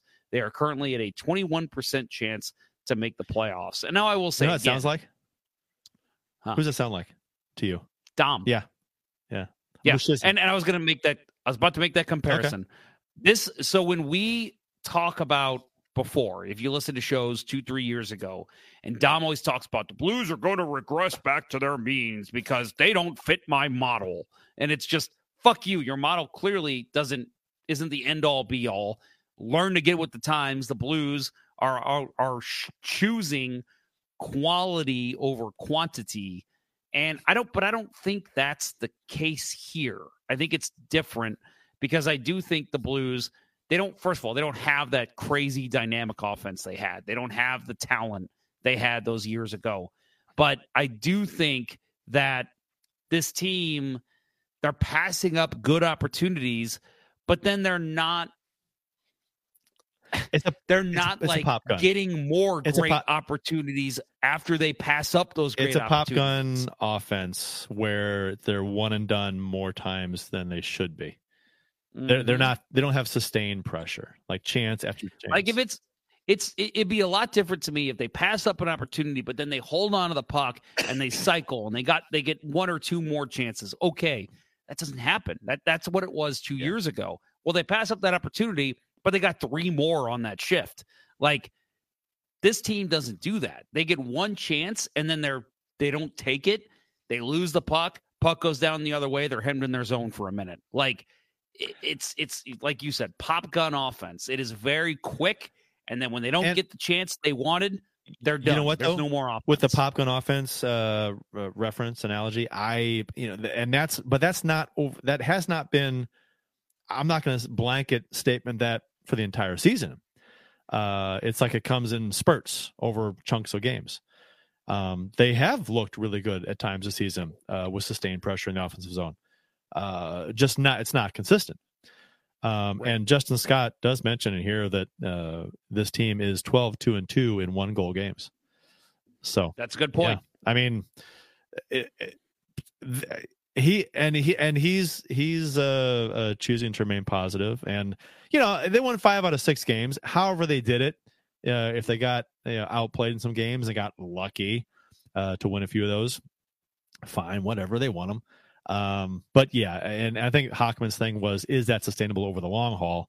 And I guess we'll find out. I know Justin Scott said that a lot is going to be, this team is going to have a lot to, we're going to be analyzing this team a lot more heavily coming out of the break than maybe we would otherwise, because we have some things to look at as far as. I'm so interested. Somebody asked earlier, I think it might have been Baked Beaver, asked about, what do we see in the future for trades or whatever. It's such an interesting year for that, because it's like, do I want to see them? Because like I said earlier in the season, I think if they could upgrade somewhere, it's getting another top 6 forward. But it's like, do I want them to go get a top 6 forward? And I'm like, probably not, because this, again, I think is still a kind of a throwaway year to a certain extent. I don't want them to forfeit anything from the future for this season. It all depends on what you got to give up, right? I mean, I'm always willing to get better. It just depends on what you got to give up and how long you're going to retain that piece you acquired. I'm always about getting better. But the only way that I see it working is if, excuse me, and it's probably not a great analogy because of what's happened, but if you get like a Jacob Vrana trade where it's like, we will trade and get a guy, but he's under term for next year, or like he's or we're going to be able to resign him to a cheaper deal. Like that's, I think, the only way the Blues, they're not going to go get a rental because they know they're not going to win the cup this year. Yeah, I would. Do I want to see them get better and then maybe make even just a little run in the playoffs? Hell yeah. Why not? I love playoff hockey. Justin Scott, the second part of this comment here, I'm all about it. He goes, I hate the argument that goalies are saving you. So what? That's what they're getting paid for. A lot of championship teams have won cups because their goalies took them there. Blues ran with Bennington, right? Dominic Hasek. I mean, my God, he took the Sabres all the way to Game 6. Sabres team at the final. That Sabres team had no business being there. They were a good playoff team, but they were not a Stanley Cup final. And I'll tell you what, every player on the team will tell you that they didn't have it team-wise, but it was all goaltending. And that happens. You got to have a hot goalie to win games consistently. You got to have a good goalie. I mean, nowadays, it's tough to win if you got a guy that's not, saving your bacon a few times a game. So, I mean, the teams are too good offensively, typically. So I 100% agree. I don't like people saying, well, you're only winning because this part of your team. Well, so what? That part of the team is paid to winning is winning. Help win this team games. They're doing their job. Yeah. I agree with you completely. That you can't knock a positive when it's helping you win. So. Yeah, I agree with you. It's just I do agree with Hockman to a certain extent. I think that over the long haul of the season, the way that they've been winning is a little unsustainable. You're asking way too much of your goalies. I'd like to see, and I think the defense has played fine. Again, I just think it's more of they're not getting offensive zone time or controlling the puck time to where it's the goalies having to move left to right, left to right, left to right, even though maybe, they're not getting shots. They're still having to work their asses off to make sure they're in position. So I do think it is. I agree with Ben. I think it is unsustainable hockey, but that hasn't been all season. I think that's late. Exactly. It's over the past the winning streak and the game against Columbus. The last 6 games really he's talking about. And actually, no, the last 3 games. And then the game against Columbus, right? He didn't talk about the entire. Yeah, I actually didn't.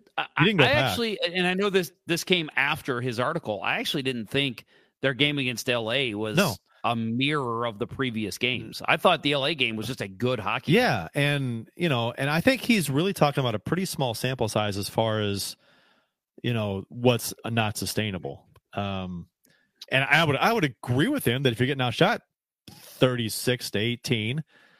Every single game, you're probably not going to win most of those. But I don't, being outshot has been a common trend for the Blues this season, but not by quite that much either. So, I mean, let's be fair. It is a small sample size that he is referencing as far as not being sustainable. It all depends on how the Blues play coming out of break. If they continue to play that way, and if they're trying to win by still playing, with those results.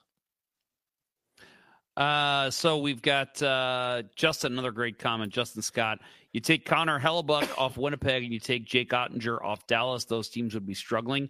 I think they'd still be in the playoff hunt, but I agree they would not be at the top of the Central Division. So I agree. Goalies make the team sometimes.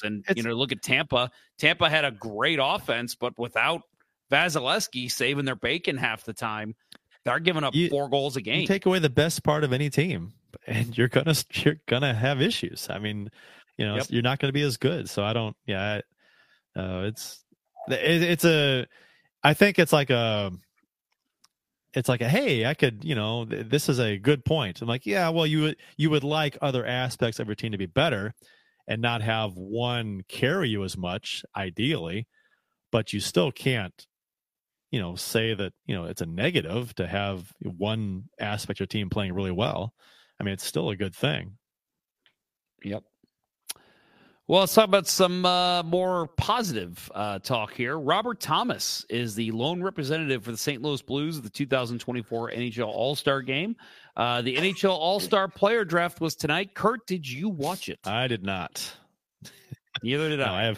I'm just not interested. I mean, I if I had...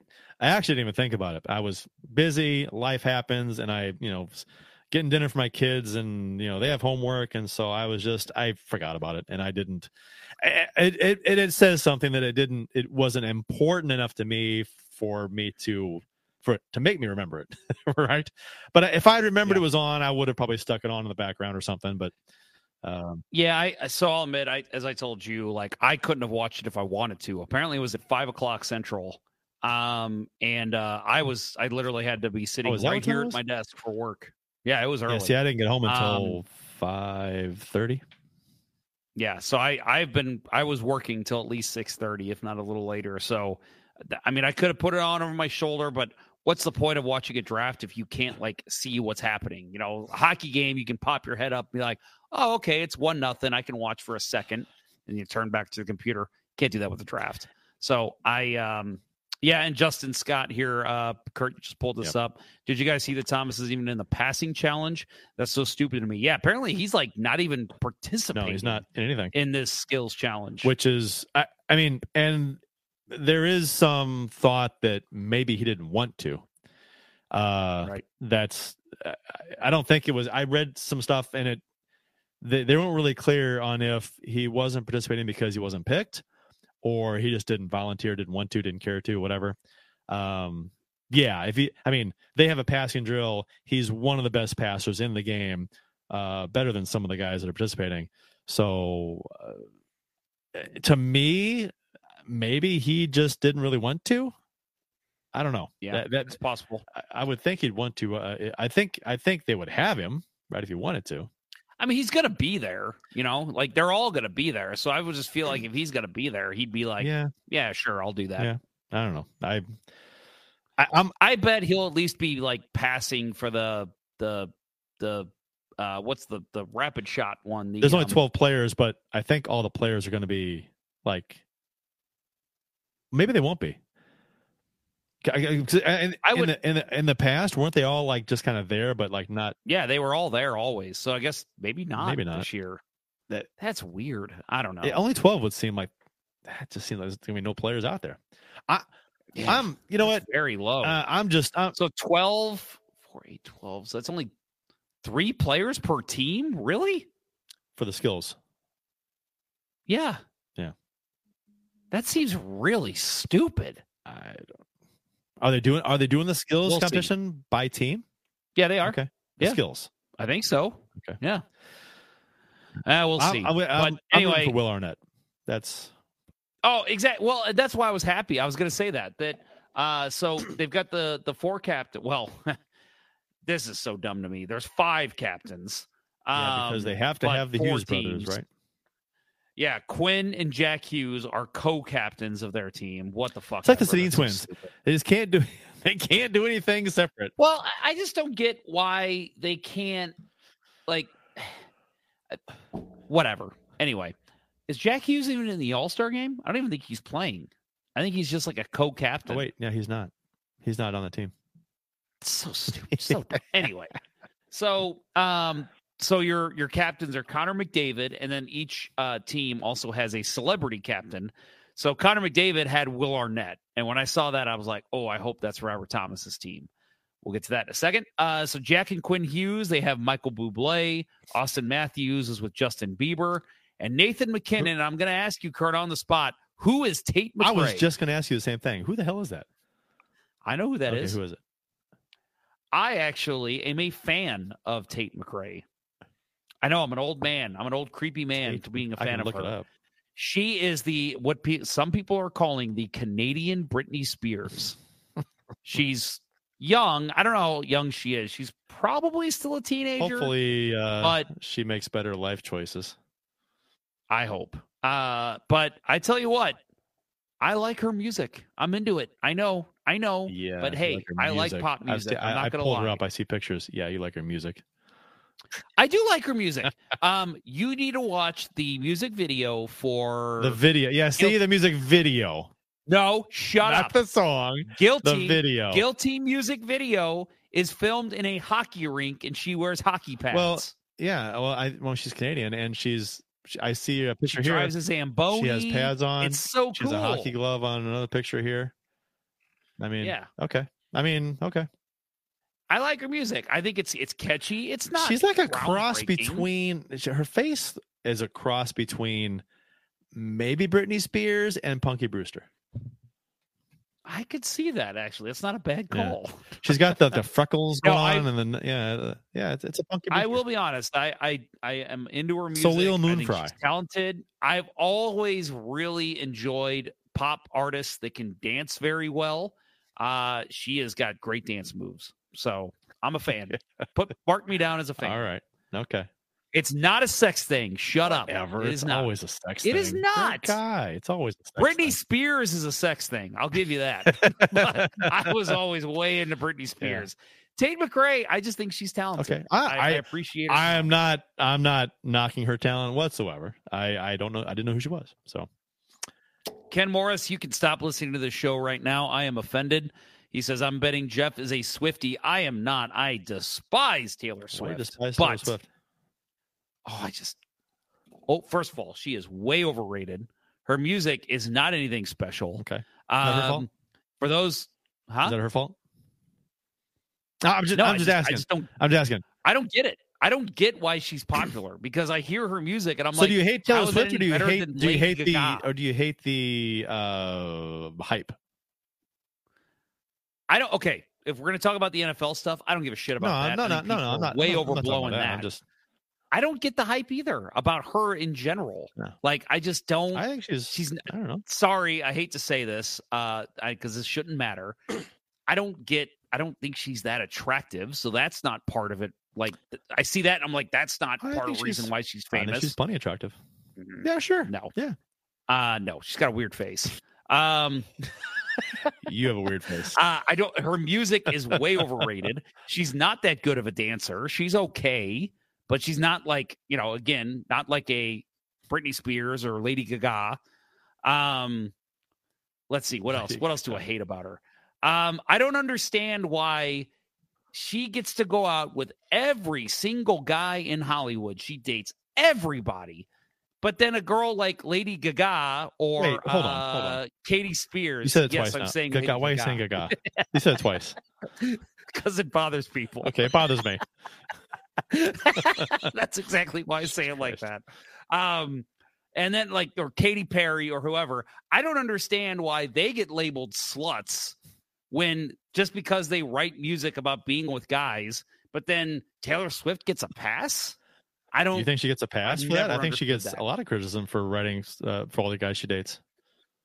But I'm saying the particularly the slut shame goes to most other women in Hollywood. She never gets it, and I'm not saying she should. I don't know. I'm just saying it's not fair that every other woman does, and some reason she gets a pass. I don't think she gets a pass. I mean, I see plenty of criticism, but I don't know. I just don't really care. I don't seek her out. It doesn't. I mean, I think she has some fine songs. My daughter likes her. I don't know. And Shake It Off is her only good Shake song. It Off's a great song. Yeah. But, and the NFL thing is just kind of like people are upset that they're seeing her on TV. I'm like, I don't care whatsoever. Who cares? I mean, I don't get why people are so upset. She's there supporting her boyfriend. Good for her. With Kelsey has a touchdown and does the whole heart thing up in the air, they'll show her. Oh, I think that's awesome. Why? Who cares? Why not? Yeah, they're not cutting away from game footage to go to the box. There's nothing going on the field. That's one aspect that I do not agree with the Swift haters. Yeah. I don't know. Why? Who cares? It's kind of fun. Who cares? I mean, there are a lot of. I mean, I don't know. I think if any artists I don't like or don't care for, I personally, I just kind of tune them out. I don't know. Or so the Germans would have you believe. Yeah, I don't know what that's in reference to, but anytime I see that, I'm putting it on the screen. All right, back to the All-Star game. Right. So again, Team McDavid with Will Arnett. We're not going to go through the whole rosters here. You can look them up, folks. Nobody cares. That was the team. Nobody cares. That was the team Robert Thomas was drafted to. Yeah. So if you are going to have a rooting interest, root for that one. It's got McDavid and Draisaitl out there, as well as Robert Thomas. So I'm trying to see who else real quick. I do like Boone Jenner, but he's probably the one guy that shouldn't be there. Justin Scott. Either way, Justin Scott, you're wrong, Justin Scott. The NFL is not rigged. Come on. Now, you know how many people would have to be in on that conspiracy? Well, some things are rigged, like the Rams moving. That was rigged. Oh, that is 100% rigged. Games are not rigged. Come on. Yep. Let's be real. Settle down. Take a step back. Samadana. All right. Hang on. I'm having issues here. Here we go. Okay. So All-Star game coming up.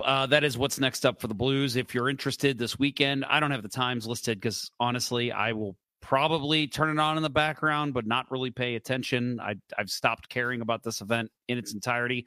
And it sounds like I'm not going to give a shit about the skills competition anymore either. I'm going to record both. And I may have something going on Saturday afternoon at some point. So I'll watch it at some point at my leisure. I'm not going to go out of my way to, watch it. I'll watch it when I have time. I enjoy putting it on and just vegging and just maybe in the background, like you said, or, just kind of flop down on the couch and throw it on for a while. And just, my friends and I used to make it an event for the skills competition. And last couple of years, I just have not, it's just so hokey. And I know they said I hated last year was horrendous. You know what? Every year before last year, I was always like, sometimes it's good, sometimes it's bad, whatever. I still put it on. I still enjoy watching it, to different degrees each year, whatever. I don't care. The people that come on and say that, oh my God, I hate it so much. It's a waste of time. They should never do it. Do away with the All-Star game. Like, well, don't watch it. Just don't watch it. Then. Yeah, I agree. I mean, some people might like it, or some. I like having the option to put it on in the background and look up every now and then and see what's going on. That's fun for me. I consider this a break from because part of it's for the podcast, part of it's just because I'm a fucking insane Blues fan. I consider this a little bit of a break in the middle of the season for me to just be like, hey, you know what? You don't have anything planned for the next week. Just relax, watch whatever the hell you want, watch a movie. And it's just kind of like a little break for me, from kind of forcing, I don't want to say forcing, that's a bad word, but kind of like being like, I'm going to watch hockey tonight. I don't have to watch it for the next week if I don't want to. So that's the way I view it. They should just, they should have a break of maybe 2 weeks during the season and have a tournament. They're talking about doing that. USA, Canada. No, not USA, Canada, but 3 teams, 4 teams, whatever. Nations. I'd like to see nations go they're starting World Cup of hockey. Do it.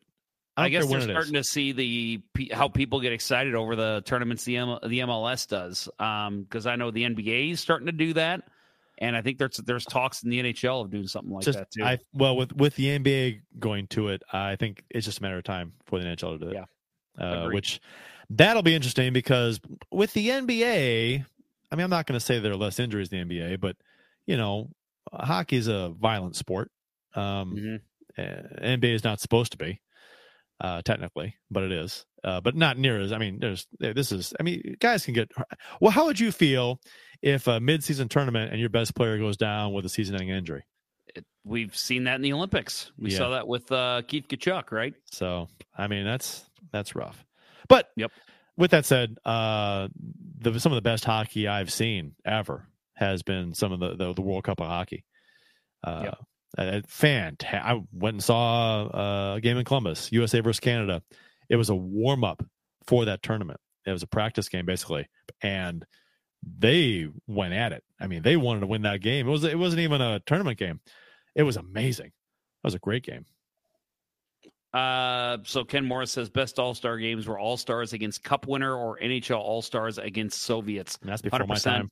That is, it's before my time too, but I've seen those games, and even back in the early 90s when it was, you had the Gretzkys, the Hulls, the Lemieux, the Kevin Stevens, even, guys like that making the All-Star game. I don't know, maybe it's just nostalgia speaking, but I feel like they cared a little bit more. And I'm not saying I don't hate that the players don't care. I get why they don't care. It's just, for me, it's a marketing event for the NHL. It's just, I have no interest in it. I can't, it was before my time, but the NHL All-Stars versus the Soviets, that was, I guess that was Cold War era stuff. Or pre-Cold War. Just, I guess, pre-Cold War. Maybe in that Cold area. War. Yeah, that had to have been amazing. Like live. I've said before, I think it would be really cool if they built teams and they had like a little, kind of like they have it now with the mini tournament. They have a 3-on-3, but you add in maybe one female player per team. Maybe you add in an NHL alum. Like, come on, you're telling me that wouldn't be more fun than the bullshit we see now?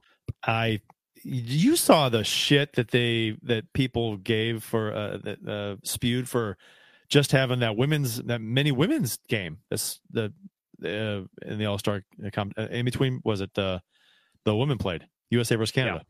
Yep. They played 10 minutes or whatever it was. Yeah. Or one period, or 3 short periods, whatever it was. I can't remember what it was. I don't remember what it was. But people came out of the woodwork. I hated that. There was one goal, wasn't there? I don't remember. I think Canada beat USA 1-0. I don't know. I don't remember.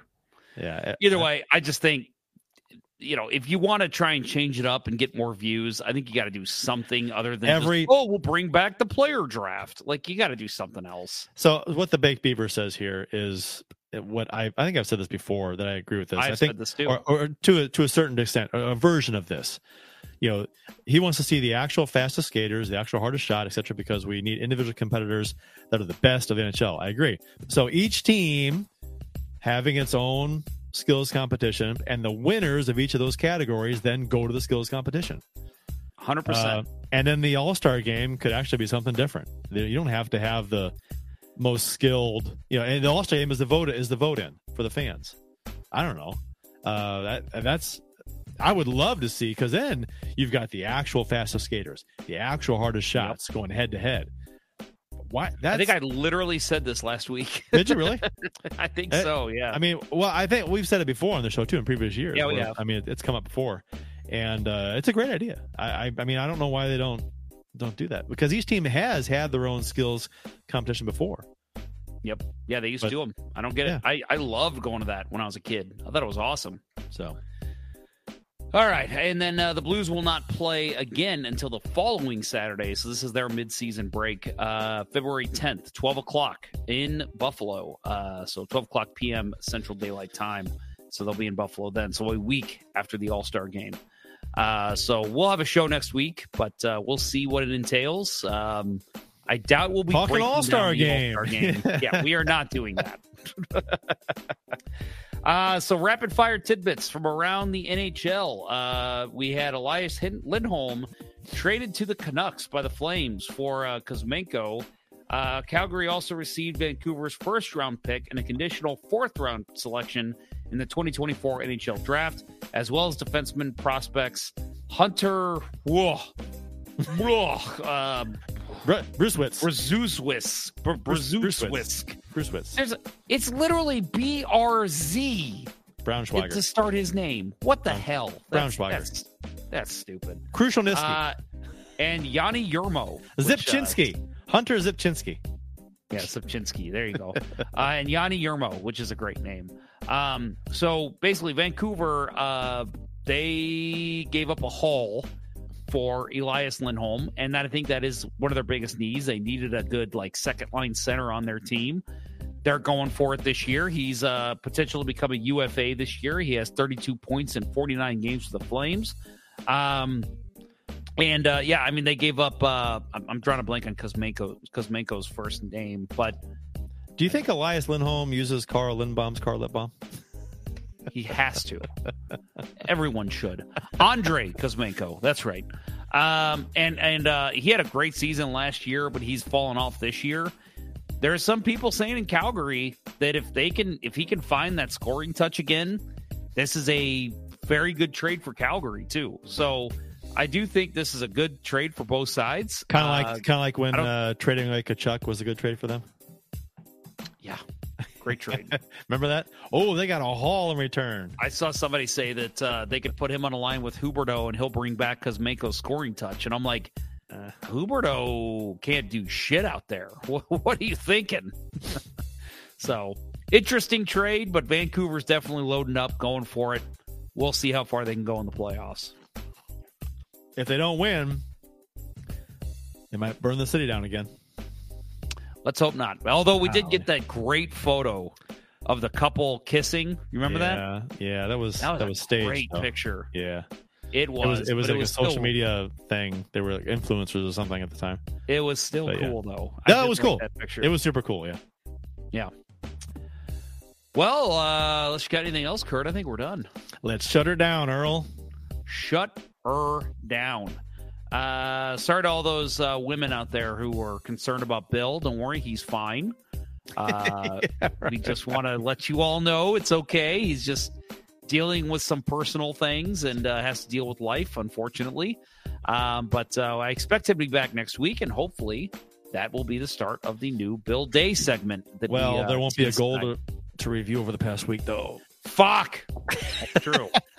Well, unless a save from the All-Star game. Maybe there's a great save from the All-Star game, yeah. There might be. There usually is at least one or two really awesome saves. Or something during the skills competition. No, there won't be. Yeah. They have goalie stuff they do, right?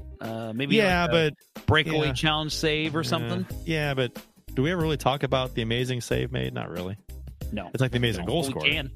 We can. Yeah. Oh, well. Maybe the save of the season so far. We'll do that. We could do that. There's a couple candidates out there. Yeah. All right. Well, support for Let's Go Blues Radio is brought to you in part by ID Life, the world's only truly personalized vitamin platform based on a health assessment of your DNA. Visit rockinthatidlife.com for more information. That's rockinthatidlife.com and get 10% off by emailing Dustin at rockinthatidlife@gmail.com and tell him Let's Go Blues Radio sent you. And by Mike Burgoyne from Real Brokerage Realty. Email him at mike@strikewithmike.com today for all your home buying and selling needs. That's Mike at strikewithmike.com. That will wrap up episode 17 of season 13 of the original St. Louis Blues Hockey Podcast, Let's Go Blues Radio.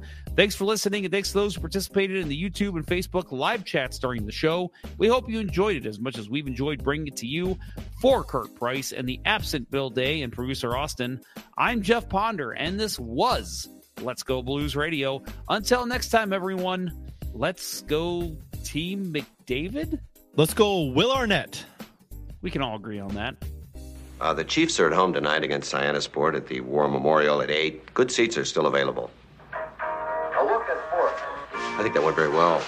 Thank you for listening to Let's Go Blues Radio. Now take off, hosers. I want you to have a heart attack and die so that we never have to do this shit again. Well, there's 90 minutes of your life you'll never get back. Sorry. St. Louis Blues. St. Louis Blues. Have you heard the news about our St. Louis Blues? They've only just begun, they're on their way to number one. Now there's no more blues for our St. Louis Blues. The Blues are on the ice tonight again. They're rough and tough and got the stuff to win. They'll always get one more, no matter what the score. They are quite a hockey team, my friend.